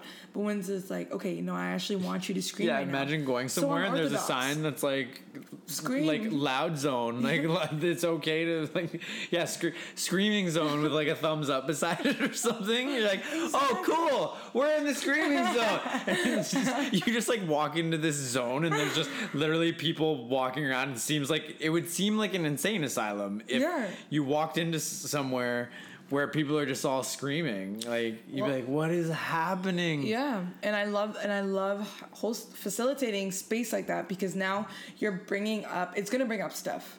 Any form of movement in your body, it brings up stuff because our muscles have memory, our bodies have memory, and so when you scream like that, it's going to ignite something Yeah. of whatever experiences that you've had. And so it's enlightening, it's releasing, it's traumatizing sometimes, but it's needed to heal, to be a better you, so you can know. I think I'm such a strong believer in knowing what capabilities you're able of doing even when you're in your angry spaces, because if you keep like submerging, you're never going to know, and you're just going to like blow your cool one day and you didn't know you were capable of doing that. So knowing how, like, your limits of like, okay, if this happens, like this is what's going to happen, knowing that so you can actually be the best you can be at all times. Yeah, like anger I've heard explained as it's any natural bodily function we have is there for a purpose, and anger is there generally it's to protect us, right? Like we get angry if something comes into our space that could potentially hurt us. I just got so angry so quickly. Right? When you said that. Yeah. I don't like that feeling. Yeah, because like the one time there was a guy speaking to an audience, and he's talking about how anger is like, it's a defense mechanism. It's something that is made to move us to some sort of action, to get out of the way of some sort of harm, right? So like he goes into the audience and he goes right up to a woman in the audience, Right. and he's like, does this make you uncomfortable? She's like, no. And he keeps going closer and keeps asking, does this make you uncomfortable? No. How about this? No. And then he's like right in front of her, and so he's totally in her bubble, right? And we get angry sometimes, or we get uncomfortable when people come in our personal space inside whatever our individual bubble is that we're comfortable with people coming to. And he's like, are you uncomfortable now? Where he's like basically like touching her knee to knee as she's like sitting in this seat, and he's standing up, and she's like, well, I mean, if it was anybody but you, the speaker who we came to see, I probably would be uncomfortable. He's like, okay, well, what if I were to stand on top of your legs right now? What would you do? She'd be like, well, I'd like push you, or like tell you to get the fuck off me or something, right? He's like, yeah, exactly. Because as soon as something happens where anger actually comes up, it's meant to move us to action, right? I like that. And yeah, like if it's not anger that's coming up for physical harm, we get angry when there's mental, psychological, and emotional harm. We get angry and we need to speak out, is the moving to action that we need to do. But when we aren't given kind of safe spaces to allow our anger to come out in life growing up, we learn to internalize that and keep it inside, where it's like holding that hot stone, where we get burned by holding on to it. And then yeah, it'll come out in a way that we don't want it to, that's non-intentional. So it could be very powerful to create a space where people can express anger in a healthy, intentional way, and then also have a conversation about figuring out what that anger actually represents. What is it actually from? And then either making some sort of change in your life that is like causing you to have and hold on to this anger, if it is a change that you need.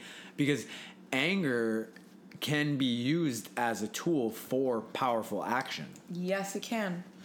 I think we should collaborate on an event or some sort of space like that. Absolutely. Yes. I really would like that. And like I'll fucking, it's cool too, because it's when you create a space like that, and you're like facilitating a space like that, even when people come to it, like you said, like they'll feel silly and stuff like that, but as long as you show them it's okay, then people immediately become comfortable or more able to express themselves in that way. That's why like the greatest like leaders and facilitators and stuff are the ones that just like do the things that everyone else is uncomfortable to do. So it's like, I'll come in front of a group of people and like we set up an event like that where I'll yell, I'll scream, I'll just be like, ah, like what is going on? and then doing that, like people will immediately just like be able to do it too. And I think it could be very, very cathartic, very healing. Oh, absolutely. Very powerful for people. That's essentially what Tantra is. Not in its entirety, but the power of Tantra. Because if you do tantric exercises, there is a beautiful woman. Her name is Anahata. That's her name that she goes by. But there's another name that she goes by. I can't remember her real name. She has Tantra events in Toronto, and some of them, like the whole experience is experiencing like all plethora of emotion, and parts of it are done blindfolded by yourself, parts are done with partners, and it's no sexual innuendos at all. Like you're not being touched inappropriately. Yeah. The option is there in some exercises, but it's not like the top priority. Yeah. But a good chunk of it is like, okay, like feel anger, and she just puts on this music that, you know, people are crying by the end of experiencing anger, or like feel free to jump up and down. And this is what Tantra is, to experience your emotions, to experience, explore every part of your range of expression, experience all of it, and that's what it is. And I can go into a little bit more detail, but essentially, when you said that, that literally brought me back to Tantra, because that's what the expression is. And those events were so releasing for people. I know people who were like Bay Street people, like coming on like suits, ties, like suitcases, just straight from work, like coming in because it's so cathartic. People from political parties. And I didn't know who they were. I started getting to know them. They're like, here's my business card. I'm like, oh, you're part of the X party. That's awesome. That's awesome that you're here, releasing and sharing and building yourself and knowing what you're able to do and exploring your range of expression. Yeah. That's important. Yeah, so that's what Tantra Yeah, is. and if you haven't heard of X Party, they're a really good, cool, new up-and-coming political party. Vote X Party. If Cool. next election. Is that what you did? You no, voted I'm just X Party? kidding. No, I'm just making it up. Oh, there's that's no not X real. Party? That's not true at all. What? Oh my gosh. I was just saying that because you said X Party. Do you vote? Yeah, that's like a huge topic. We could, I can definitely, like, I'll have you on again for sure. Yeah, like we can riff, we can talk like, forever. Right, so like for sure, I'll have you on again. But with what you actually were just saying though, even the idea of like these guys on Bay Street that like they go to this event that they can let their anger out and it's really cathartic and like it's like a healing process. And just to add to that, it was one of the exercises was deep panting, right? And sometimes deep panting can have this, again, sexual innuendo in it. But aside from that, like what deep panting, think of like an animal when they're like really hot and it's hot outside and they're panting. When do we get to do that? You know what I mean? Like in a regular, like, do you see someone like on the desk? No, we don't pant because animals pant because that's how they release and they cool down. That's how they cool down. Yeah. And we don't have hair, so we just like it goes out. We sweat out of our skin. Right. Animals don't sweat. Right. But what I meant was the panting was also like a form of expression. Yeah. Because, like, tuning our breath work. There's different styles of breath that, address certain things and also massage certain parts of our organs in different ways. Do you want to say something? No, I'm just like laughing because I'm just like picturing what you're saying. You're like, when do we ever just like sit around like panting? Like I'm just like picturing myself like sitting on the couch like watching a show on Netflix, just like. Just like a dog, right. or something. Yeah, no, and that's actually one of a very ancient practice that in yoga classes are done. It's called a goddess. It's called it's breath work that we do. Mm-hmm. There's different styles, and one of them is just this heavy, hot panting, and it just recalibrates. You're recalibrating. You're allowing your body to experience a whole plethora of breath, because what if you weren't breathing before as efficiently as your body could?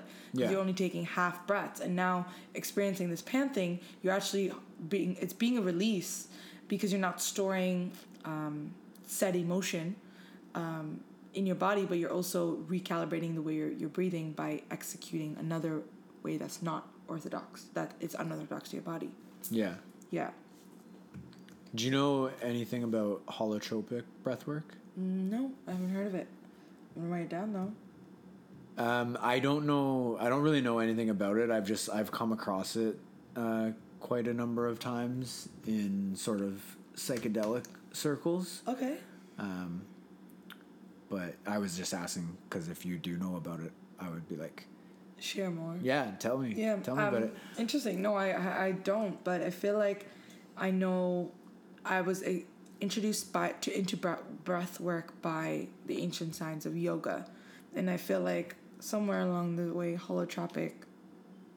It's embedded within. Mm-hmm. I just don't know what the actual word holotropic means. So. Yeah, I've come across it in psychedelic circles because I'm pretty sure it's used as a breath work that can get you into a psychedelic state through breath work. Okay, cool. Right?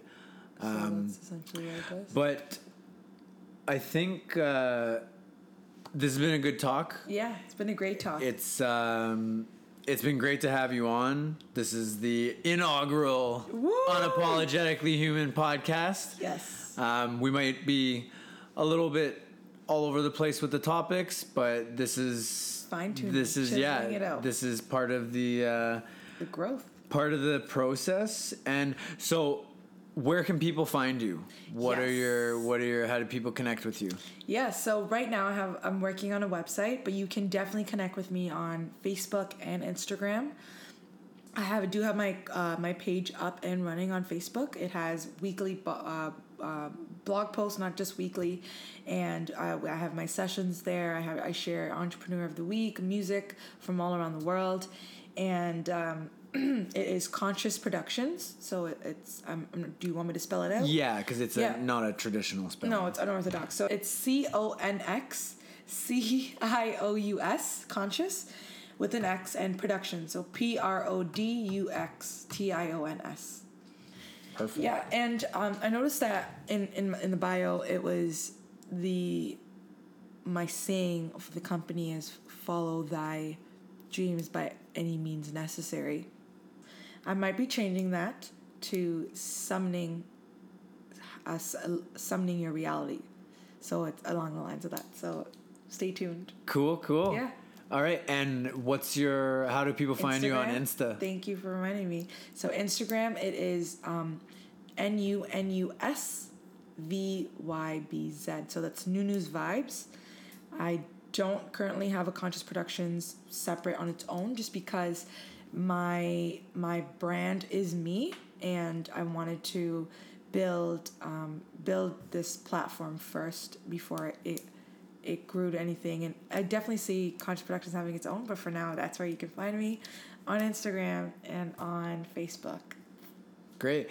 Well, I love that. I think for all of us, whatever we're trying to create, I think we're trying to create ourselves first and foremost. So you really are. You're the CEO of your life. You're the brand of your life. And I think for a lot of people, even in trying to create a business, your business extends from your personal brand. So exactly. So I love that. Thank you. I thank you so much. I love it too. You can see definitely all the content that's on Instagram is promoting the brand, and it gives people a taste of what I do. So I'm proud and honored to share that in the way that I can with my soul tribe all around the world. Well, thank you very much for sharing that on the podcast today. And New to Sue. Yes. We'll definitely be back. Yes. Yes. So that is my poet name. Yes. All right. Yeah. So hopefully those of you that are listening, you enjoyed our meandering and got some value out of some of the things that we were talking about. Hopefully you learned some interesting things that you didn't know before. And it's only gonna get better from here. Yeah, it keeps getting better. All right. Peace and blessings. Peace. Okay, so that's the end of the episode, and hopefully you guys enjoyed listening to that as much as I did getting to revisit that. Now, there's a couple things that I want to share with you here quickly. So, near the beginning of that episode, when I was talking about some of the reasons why hemp is illegal, and particularly the origins of the word marijuana being some like completely made up bullshit to demonize Mexicans and blacks, when I was re-listening to this, I was thinking in my head, like, man, I don't even know if any of that shit is true, where I even fucking like came up with that. I had mentioned, I thought I had listened to Joe Rogan talking about that, but I just had this sense of being like, I'm stating these things with such certainty that upon reflection, I'm like, I don't know if that shit's true. I don't know what the fuck I'm talking about. So I went and looked up a couple articles to refresh my memory. And I just want to share a few quotes with you from some of us regular folks, representatives in high positions of power in government, to give you an idea of just how fucking crazy people are and why the world is the way that it is in certain ways. That's related to this. So there's this guy, Harry Anslinger, who apparently was one of the primary individuals responsible for creating the stigma around cannabis. So this guy was hired as the first director of the recently created Federal Bureau of Narcotics in 1930. And he launched a vigilant campaign against cannabis that would hold steady for the 3 decades he remained in office. And this is some quotes from this guy. He apparently testified before Congress saying that marijuana is the most violent causing drug in the history of mankind. Most marijuana smokers are Negroes, Hispanics, Filipinos, and entertainers. Their satanic music, jazz and swing, result from marijuana usage. What a fucking idiot. But these people aren't idiots, as I'll share with you in another quote at the end of this. But in another statement, this guy Anslinger says, reefer makes darkies think they're as good as white men. The primary reason to outlaw marijuana is its effect on the degenerate races. Like, wow, okay, cool. So this guy's like, good guy. But it was largely due to this guy and his efforts with the new Bureau of Narcotics that many white Americans begin to treat cannabis, and the people who were said to be using it mostly, mainly black people and Mexican immigrants, it made many white Americans treat cannabis as a foreign substance used to corrupt the minds and bodies of low-class individuals. Okay, so that guy, Harry Anslinger, fucking stand-up douchebag.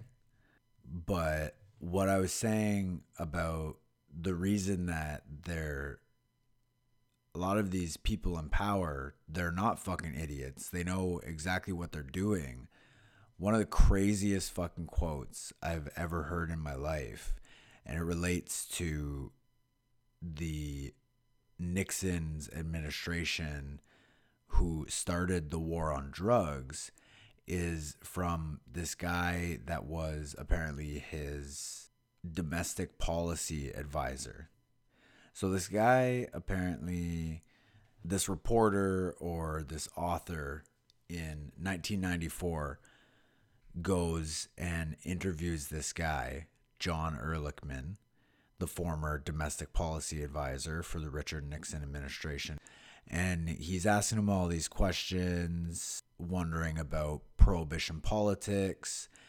And this guy snaps and gives him this like beauty gem of a quote, which gives you an amazing window into the psychology of certain people and to the human condition, because we all have these parts inside of us. We all have egos, right? But a lot of people in power are just fucking ego tripping psychos. So this guy says, talking about prohibition, You want to know what this was really all about? The Nixon campaign in 1968 and the Nixon White House after that had two enemies, the anti-war left and black people. You understand what I'm saying? We knew we couldn't make it illegal to be either against the war or black, but by getting the public to associate the hippies with marijuana and blacks with heroin and then criminalizing both heavily, we could disrupt those communities. We could arrest their leaders, raid their homes, break up their meetings, and vilify them night after night on the evening news. Did we know we were lying about the drugs? Of course we did. Like, what the fuck? Oh my God. So these are the words of and a peek into the minds of the types of people that created the war on drugs and the real reasons that they did it. And this is something that we're going to explore a lot more on this podcast because we're still suffering the effects of these decisions every day. People's lives have been ruined and continue to be destroyed because of decisions like this. And each and every one of us, I believe, has a responsibility in the world to do whatever we can to challenge the injustices created by those in power and to put people in power who actually deserve to be in power, who hopefully aren't fucking psychopaths. But we certainly have our work cut out on this. So until next time.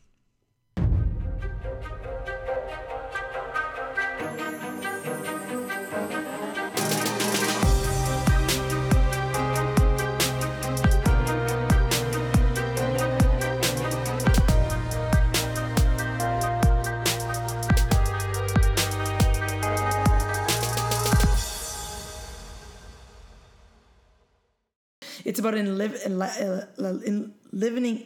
Sorry. Shit, what was the example I was just thinking of? And it's no sexual innuendos at all. Like, you're not being touched inappropriately. Yeah. The option Too bad. is there. I had a conversation with a close friend, and it was this whole experience. Actually, scratch that out. Do you have to get going soon? No. Okay. Do you mind if I stand up? No, go ahead. Okay, thank you. I just need to. Yeah, you were saying? The stick when they're like, say ah. Yeah, and so it holds the tongue down. Can I swear on this? Yeah. Okay. Oh, fuck yeah. I'm Cool. pretty sure I've dropped a few Okay. expletives. Oh yeah, every single episode of this will be explicit. Okay, cool. Pretty sure, because I have a potty mouth.